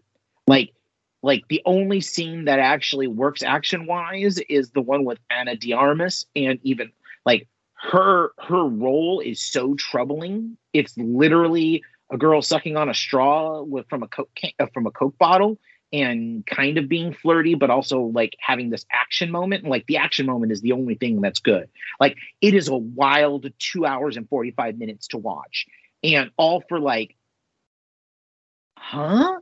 Like that's literally what it is. It's like there's only two good. Like the sad part is, and nobody wants to hear it, is like just like the Pierce Brosnan like era. There's only two really good Daniel Craig Bond movies. They are Casino Royale and Skyfall. Like that's it. Everything else sucks. Like they're not great movies. They're like conventional James Bond movies that are shot like Jason Bourne movies, but they all have the same fucking problems. Like, but those two are the only ones that work. Did you see the which I guess Cavill's kind of back in the news because we got that trailer for his new movie. Oh God, yes, the Guy Ritchie movie, incredibly fun. Yes, but yeah, apparently Cavill lost the part of Bond because he looked too young. Like that was the only reason they didn't go with him. Like his audition was apparently fantastic, but he just looked way too young, which I would argue dude still looks really young, man. Young. Like he just looks fit. Yeah. I mean, he's nearing 40 now. And Matthew Vaughn said something like that was very interesting. He was like, and the way that they use Cavill and Argyle is kind of amazing. Like, this is why I don't understand why more people aren't like, I'll fucking vibe with this movie. Like, there's been a couple of people that I've noticed that have vibed to it. And I think that they're ahead of the curve because this movie is fun and it does things that you don't expect it to. I don't know. But Vaughn said something was like, he was like, when they were talking about the character Argyle, like Agent Argyle, he was like, let's just get Cavill. Let's get him. Like he was like talking about an interview. He was like, I wanted Cavill before the Bond producers, like, you know, took their heads out of their rectums and decided to cast him because he's the only logical choice at this point. Other than Daniel Craig of who can play James Bond. And he goes, and you know what? I'm the good luck charm for the Bond casting. Because I mean, you know, he made Layer Cake, which is probably one of my favorite Daniel Craig movies and performances. And it's the reason why they all said that it's the reason why Daniel Craig got the role was both his audition and like, you know, Layer Cake and just the way that he presented himself in that movie. And it's like, that kind of makes sense and it kind of tracks. And I would not be surprised if they did decide to go with Henry Cavill because he's so different than Daniel Craig, right? I mean, not only being like 6'5" and like, you know, built like a linebacker, but like just the energy is different. I love that he's in Guy Ritchie. I love that he's in both of these movies in the same year. Like Guy Ritchie and Matthew Vaughn. Yeah. And they both have incredible casts, man. Yeah. Like just they do. Killer cast. I love that this what is it called? The League of Ungentlemanly or the Department of Ungentlemanly Warfare, whatever it's called. Like, it's essentially Guy Ritchie going, it's the same thing. Like, you remember how I was telling you the Operation Fortune movie was essentially Guy Ritchie going, like, reading the script for Mission Impossible Dead Reckoning and go, mate, I could do that. This is like him, like, watching fucking Inglourious Bastards on the TV and go, yeah, I can do that. I can do that. Like, he was born, like, I mean, you know, it feels like I love Guy Ritchie, right? And I love his movies. Like I'm always in the bag, but it feels like something shook him up enough to go, I'm gonna go back to old Guy Ritchie. Like, right? Like the ensemble, the fun, the hyper violent. It feels like that's what we're in store for with that movie. And like that cast, man, that cast is super awesome. Like, you know, just like everybody, like, and then it looks like everybody's hitting on all cylinders. So I'm really looking forward to that one. That's actually probably the thing that I'm looking most forward to for the spring. Like even more than Dune or any other, like, you know, like movie that we're going to have in the next couple of months, like up until the summer. This is the one that I'm like, yeah, I really need to see this. Like death to Nazis in the most bloody way possible. Yeah. You know? I'm always down for like Cavill as a not good guy. Like, like dirty him up a little bit, you know? Like it seems like a lot of fun. Giving him his original accent. Yeah. Like that's the thing that annoys me the most is when Brits do this weird mid-Atlantic accent where they're from nowhere. I mean, they basically have my accent, right? Like I'm like, you know, I have my California accent, which is very kind of like, it's what all the Hollywood stars speak. I kind of like it when people don't have to do that and they can just have their original voice, because I feel like it informs on the acting because they're not like having to think about that stupid accent all the time, right? They just drop it. That one looks like a lot of fun. Yeah, I watched that trailer like 3 or 4 times. Yeah, it looks so good. So the only thing I watched this week, and I've got 1 episode left, is I started the latest possibly final incarnation of Kevin Smith's He-Man and the Masters of the Universe run. Revolution. So how is that? Like that went, it looks like it went galaxy, like it went like sci-fi. Yeah. I mean, it's really good. It's only 5 episodes. Oh. And that's disappointing because there's a lot of ideas from different iterations of this franchise that he incorporates into it. That I feel like could definitely be explored more. But it certainly like made an impact. It hit huge when it dropped. It was in like the top Netflix top 5 for hell, it probably still is. So it's been like a week. And you know, it's good. Like it's really, really good. I've not had a problem with his iteration, like, which really is kind of a continuation of the original series. Like it has a lot of love for that original property. But I also feel like Netflix was like trying to test the waters of if there's still a fan base for this, so they can finally move forward with the live action version that everybody wants to do, but you know, can't seem to get around to like nailing something down. But a lot of people probably roll their eyes at stuff like this, but like, so in this season, if you want to call it that,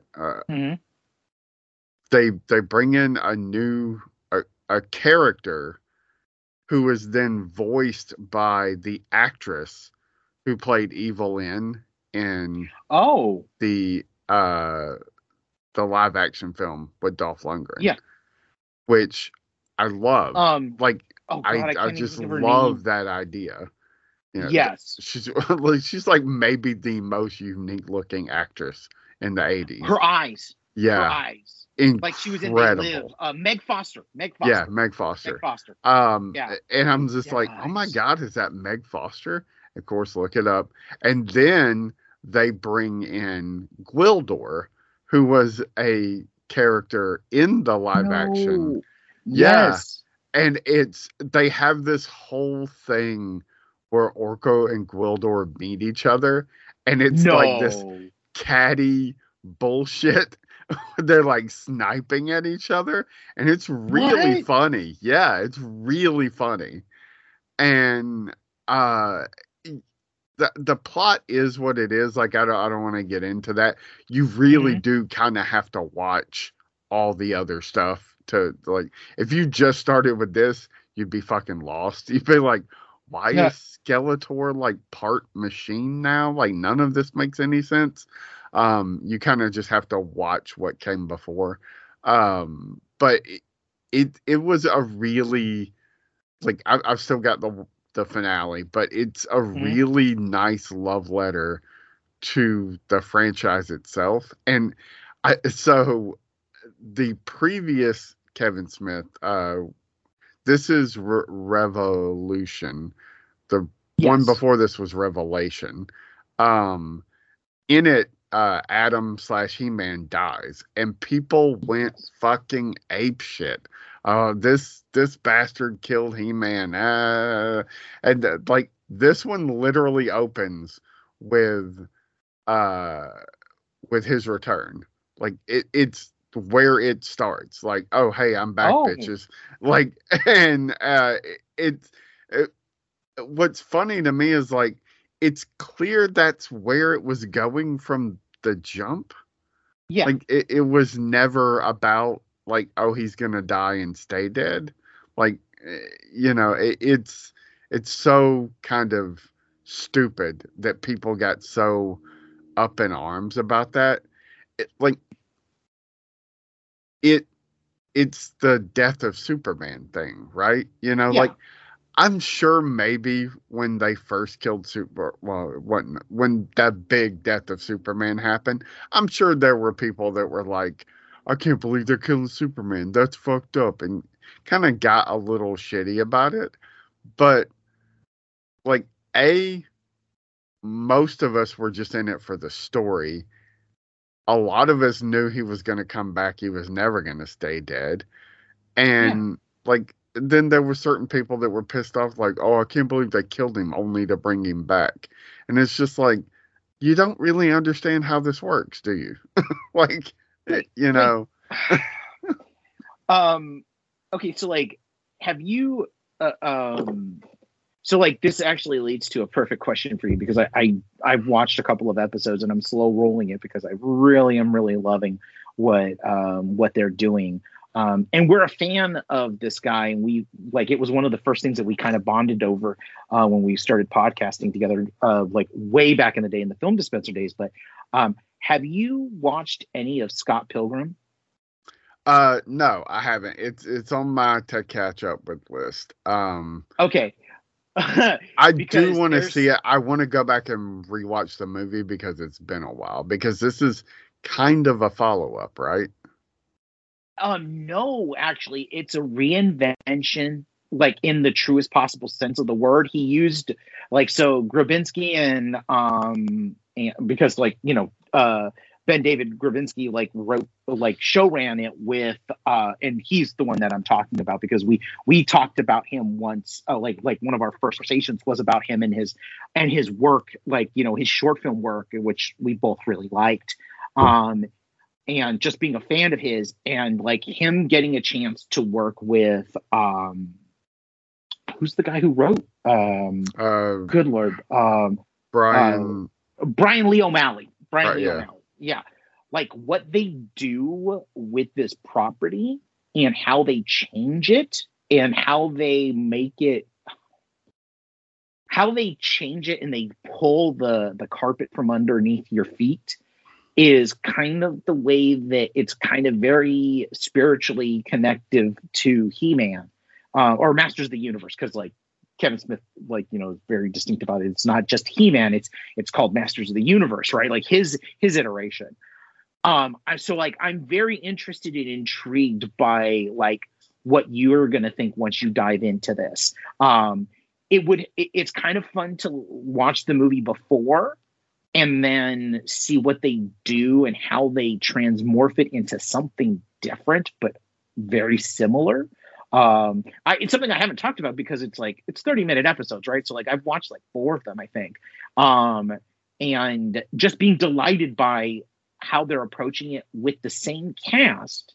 Like, I mean, they're all there, right? Like the entire cast they're just changed to voice cast, and what they use, how they decide to tell the story in a very different manner, but at the same time in the same manner, is kind of wonderful. Like, it's a very kind of, I now know, like, what prompted me to watch it was, I was like, so Critics' Choice gave this Best Animated Series? I'm like, over a lot of other things that I saw that were like good, I'm like, I gotta give this a try. And then by the end of the first episode, I was like, oh yeah, okay, I get it. I know why they did this. And then following it up and watching it and continue to like go down that that rabbit hole slowly has been like kind of fun in the last month. So yeah, like, you know, just as a side note, I'm actually very excited. I just got to find time for this, the final 5 episods, which sucks. I thought it was a whole 10 episode run. It's only like 8 episodes, right? Which one? The Scott Pilgrim? Yeah. Scott Pilgrim is 8. Yeah. And then I started, weirdly enough, like Apple had a sale for all of the Masters of the Universe for $9.99, including that documentary that they made, that 2-hour documentary on the make. They had it for $9.99, so I had to buy it. So I've been slowly also watching episodes of the original with much entertainment and hilarity. It is. It's something else, man. Like, I appreciate the lore that is there, but like, God, man, I tried to rewatch them years and years ago, and I don't know. I found them just to be a little too much for me. Like, I was like, I shouldn't. Like, I can go back and watch like Transformers, and it's fine. But like He-Man, I was just like, I don't know, man. It's just too. It's a slog, kind of, for me. Like, for anybody that it isn't, like, I'm not trying to take it away. Yeah.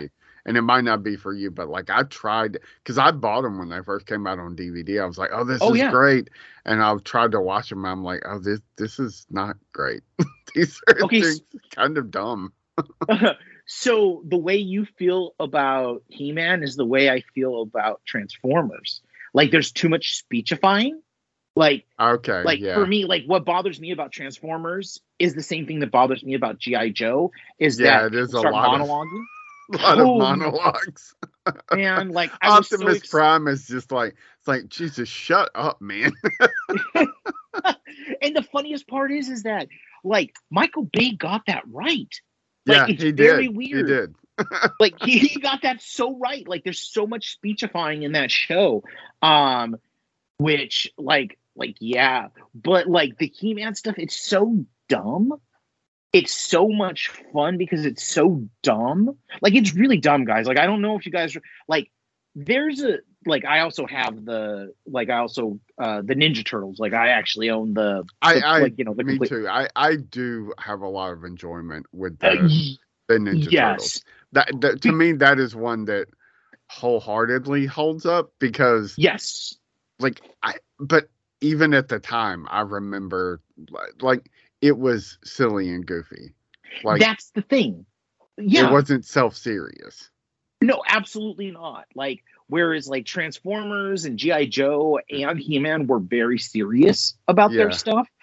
It's all in the, like, what you can take as cheesy, right?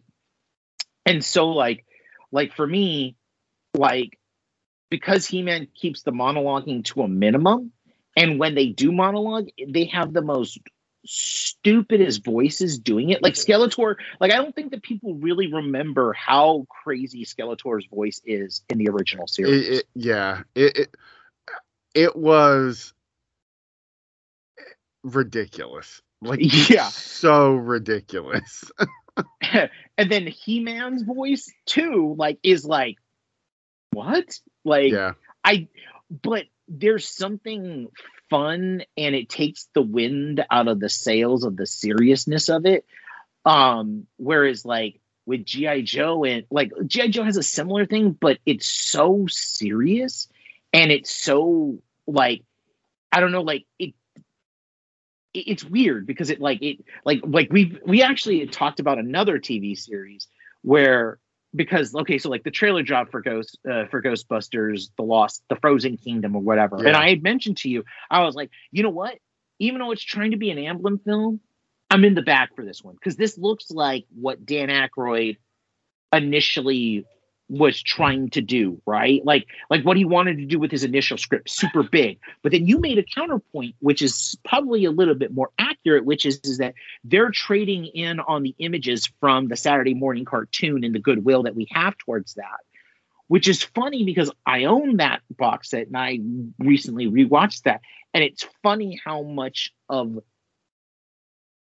imagery from the trailer for that new one is straight up imagery from the Ghostbusters animated series, and how I know that people have lived with that in the past and how like they're afraid to reapproach it. I'm going to tell you, like, I had a lot of fun with it. Like, reapproaching it was one of my favorite things that I did a couple of years ago, because it's like all of the lore that I remember in my head that I thought were in the movies, because I didn't start watching the movie it's again. all from the show. It's all from the show.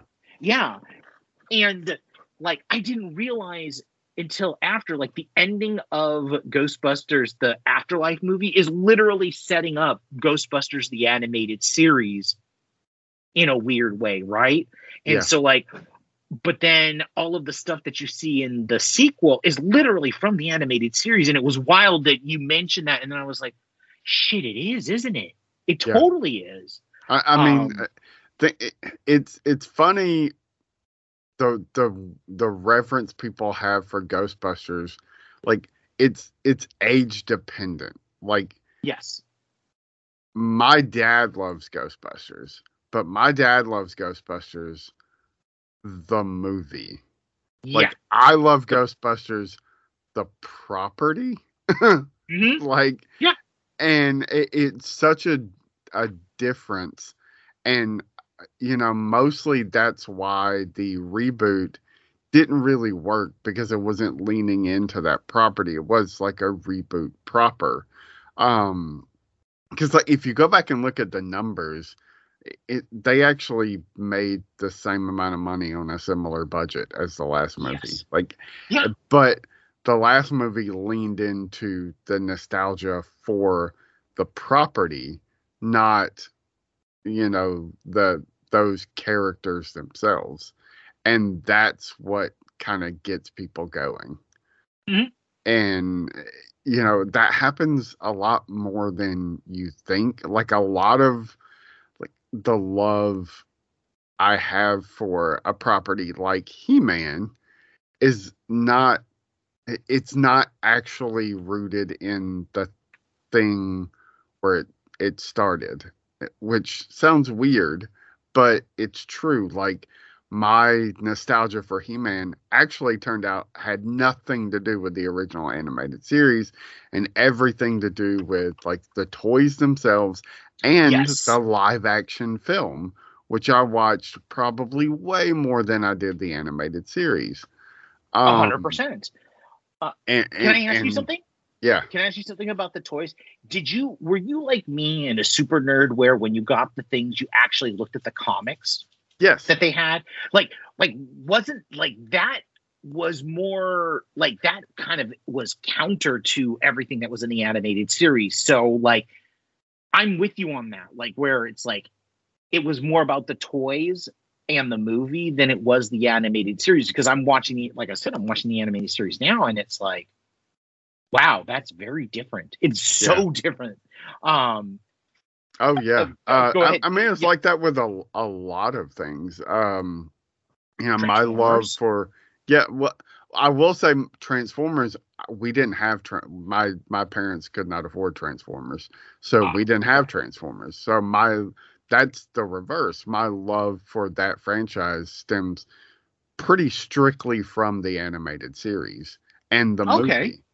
So that's Yeah, why it's like rooted in that. And not necessarily the toys. I didn't have my first actual Transformer until I was probably in my 20s.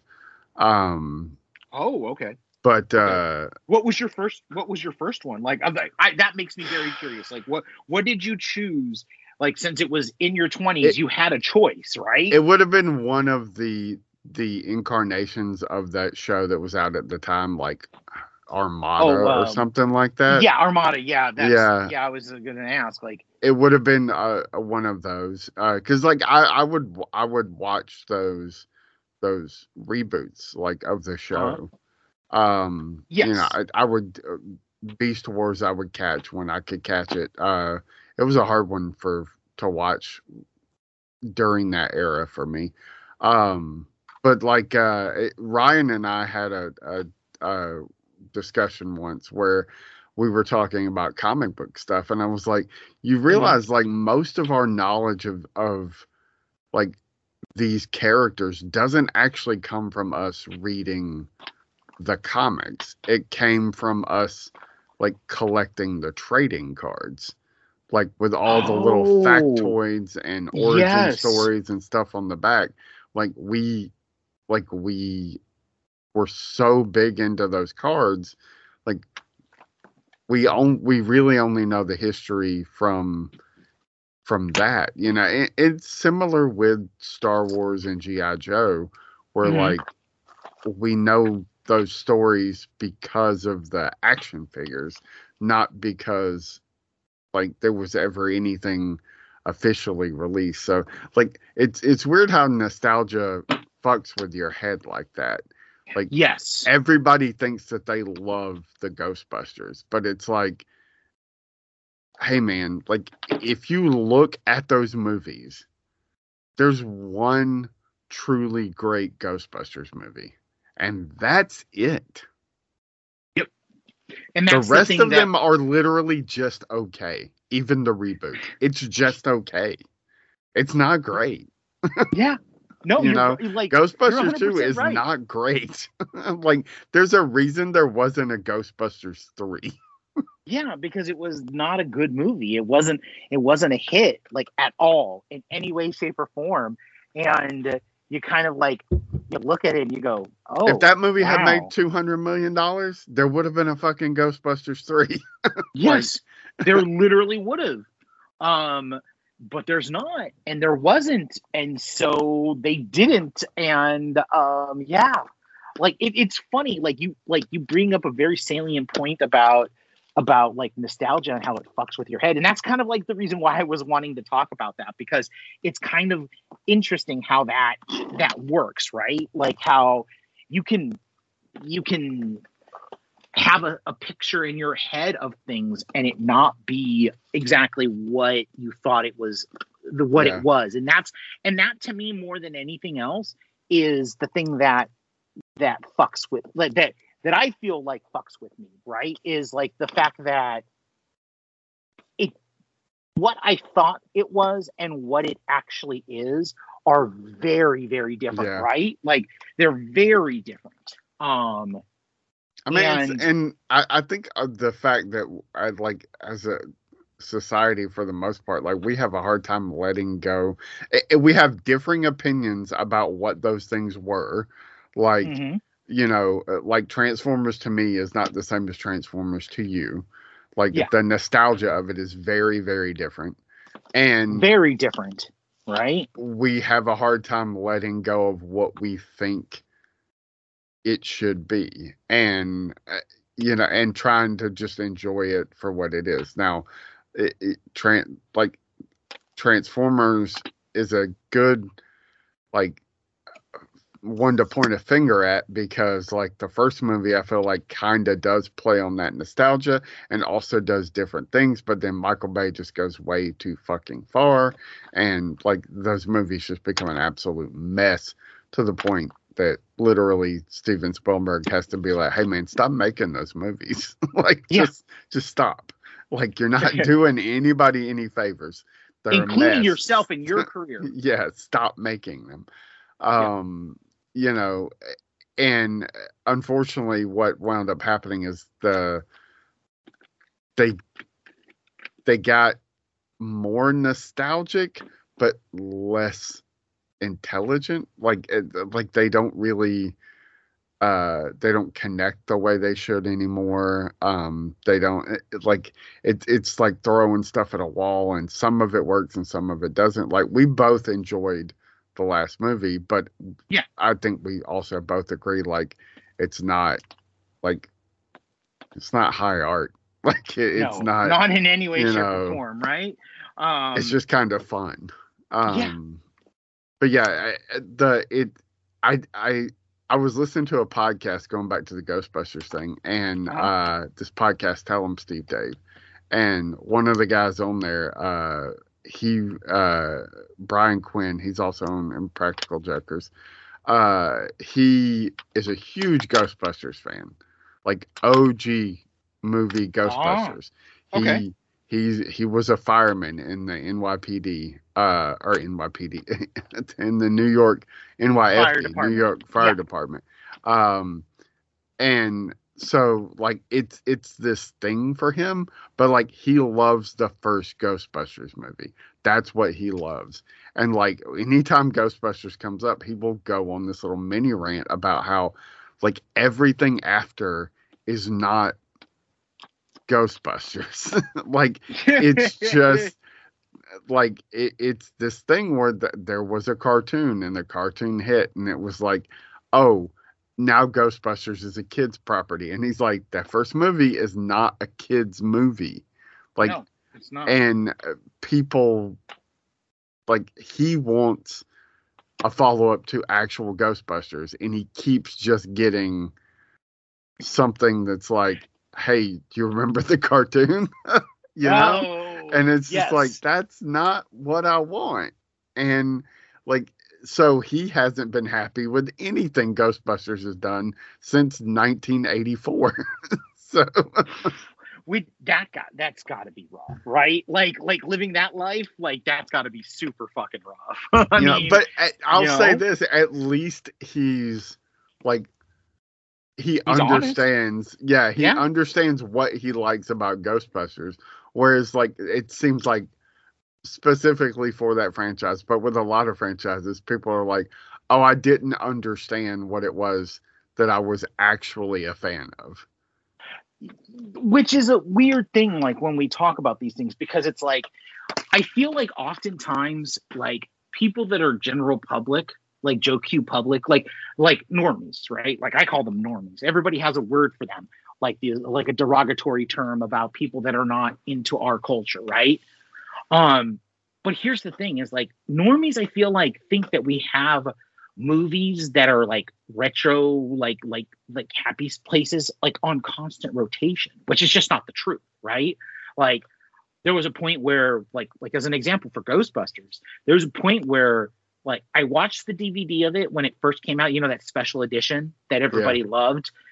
I watched it once, and then I put it away for like 15 years, like, literally, just like, I think it came out in 99 or 2000, and I literally did not pick it up again. I didn't watch Ghostbusters again until, like, the Paul Feig, like, all-female Ghostbusters came out. So, like, think about that. Like, I'm a big Ghostbusters fan. I used to be a big Bill Murray fan. That's a lot to unpack, I know, and please don't tell Spencer that. I think that Spencer would be disappointed if he found out that I wasn't a Bill Murray fan anymore. But there are reasons, which we won't get into on this podcast. But needless to say, it's weird how people think there's this line of thought, but in actuality, it's not, and you just have too much shit to watch. But then your head creates this headcanon. That's why we call it headcanon, right? We create this headcanon that is so opposite and contrary to what we think that the initial thing is. So, like, when I rewatch stuff, oftentimes, unless it's a Star Wars or an Indiana Jones film, which I kind of like, they're comfort food, I have those in my heart, right? But what they are and what you think that they are in your head are two different things. It's almost like, it's also like, to make an analogy, it's like, I saw this weird post, like, the saddest deaths in the history of cinema, and it really pissed me off because the final one was Tony Stark. And I'm like, oh, okay, so we're gonna say the narcissistic billionaire and hero worship of that fucking billionaire is the saddest death. Okay, whatever. I'm like, okay, let's talk about a war criminal and seeing it. But it was funny because I was thinking about it and I'm like, it's been a long time since I saw the first one. All of my notions of Tony are not from that movie. They're actually not even from any of the Iron Man series. They're from the Avengers, and everybody's thoughts on Tony Stark. If you think about it and you think the way that they look at Tony Stark, it's all based off Avengers stuff, not Iron Man. Yeah. Which is wild to me. And that's headcanon doing its shit, right? Yeah. Which I always find odd. But it's a great thing. Like, I love it. Even with fake deaths, we tend to eschew all of the problematic things. We're like, oh well, they died, so we have to eulogize them in a way that's not realistic. I mean, we do that in life, so it makes sense that we do that with our fictional characters as well.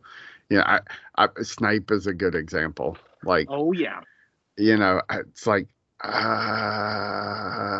but he's still not that good. Yeah, he was a piece of shit because he was treated like a piece of shit. So it's like the snake eating itself. I'm with you on that one. I'm like, you do realize, regardless of whether or not you forgive him, he still killed one of the most beloved fucking characters. Yeah. And it's just one of those things where it's like, it becomes like this weird, complicated thing where people don't take characters for who they are, right? It's it's always the adjustment of them. So there was this is a good way to bring it back to the Scott Pilgrim thing you were talking about earlier, because there was a question I wanted to ask about the show. Okay. Which may be kind of spoilery. I don't think it is. And we can end on this.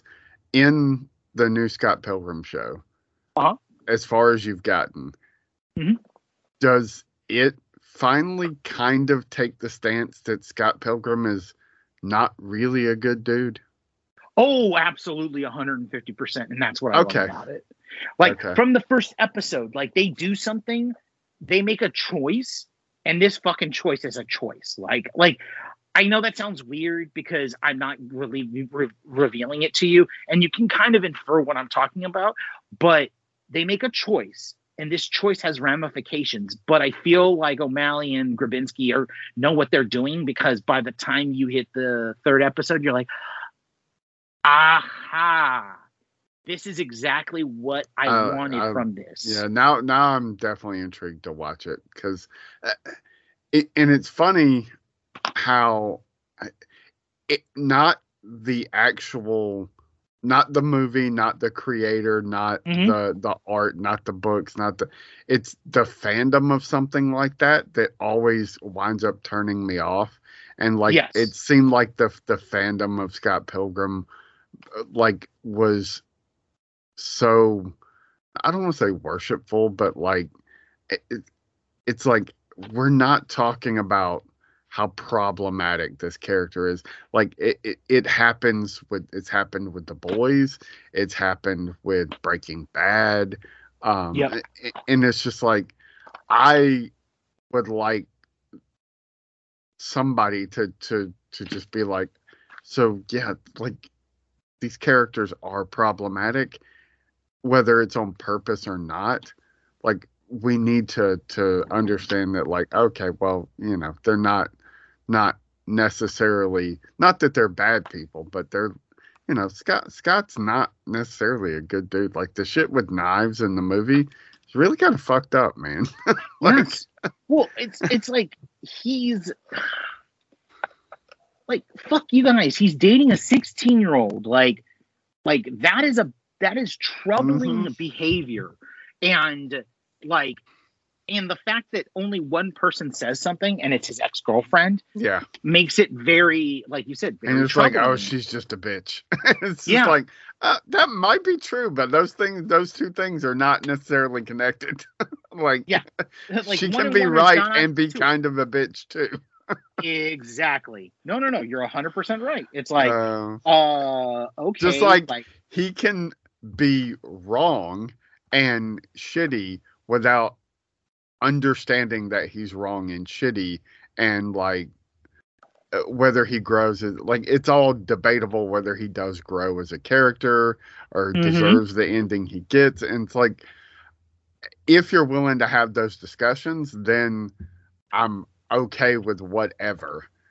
It's when you're like, you want, like, fandom or sometimes creators want to close it off and be like, no, like they're a good person. Like, I got into a debate, not for nothing, but I got into a debate one time with a woman online who posted something about Joker and Harley's like love, and I'm like, and like, what a great love story it was, and I'm like, it's not though. Like, wait. They, like, that's a tale of abuse.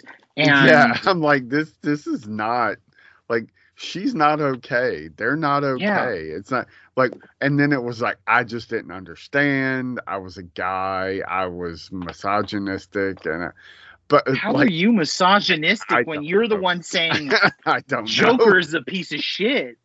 And she's like, we all should have love like Joker and Harley, and I'm just like, we should probably all have, like, now I could point and go, we should all have a love like Harley and Ivy, maybe, that's very like supportive and like discussing things and self-recognition and like, realization, and not like fucking abuse. Like, it's an abusive relationship.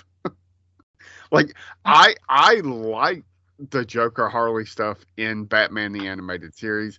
I do, and I don't like revel in it, but like, I do like those stories. But I'm not gonna, like, I don't for 1 minute not see it for what it is.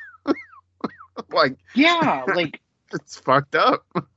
So, it's a tale of abuse. Like, and here's the thing is that, like, this is where Paul Dini and Bruce Timm really fucked up, which is that, like my big issue in Umbrage with them always comes up when people try to tackle that and they fucking, like, I mean, we've seen what happens when people try to talk to them about that. It becomes this whole thing of like, oh, no, that's not, like, it's weird how that works. But at the same time, it's like, it's absolutely a tale of abuse. Like, there's no ifs, ands, or buts about it. It's like, I'm really interested to see how this new movie kind of tackles that, and what they do with it. Oh, you mean like the what's his name movie? The new the Joaquin one. Yeah. Okay. No. I mean, I'm interested too, especially because it's so, like, I know it's weird and it's fucking grimy and it's fucking, I don't know, man. Like, it is fucking, like, it's exactly what you expect from Todd Phillips, right? Yeah. Like, and he's kind of the person it's kind of like the perfect person to do it, because like he himself is not like is a very troubling figure. So like, if it's going to be anything, it's going to be interesting because of the fact that he's going to have no optics on it, right? Like, there's not going to be a distance. Yeah. At least in my estimation. I don't know. We'll find out. We'll definitely find out, because it is definitely something that it's on the radar, right? Like, we haven't even gotten the trailer yet. People are going to lose their fucking mind over that shit. I think we might get one at the Super Bowl. So. Yeah, I also think Dune 2 is probably where it's like, it might be a preview and then they'll drop it on Dune 2. Yeah. And we will get our first eyes on this musical. Like, I'm still wilding out about that it's a fucking musical, like a full-on musical. Yeah. From what I understand. Crazy.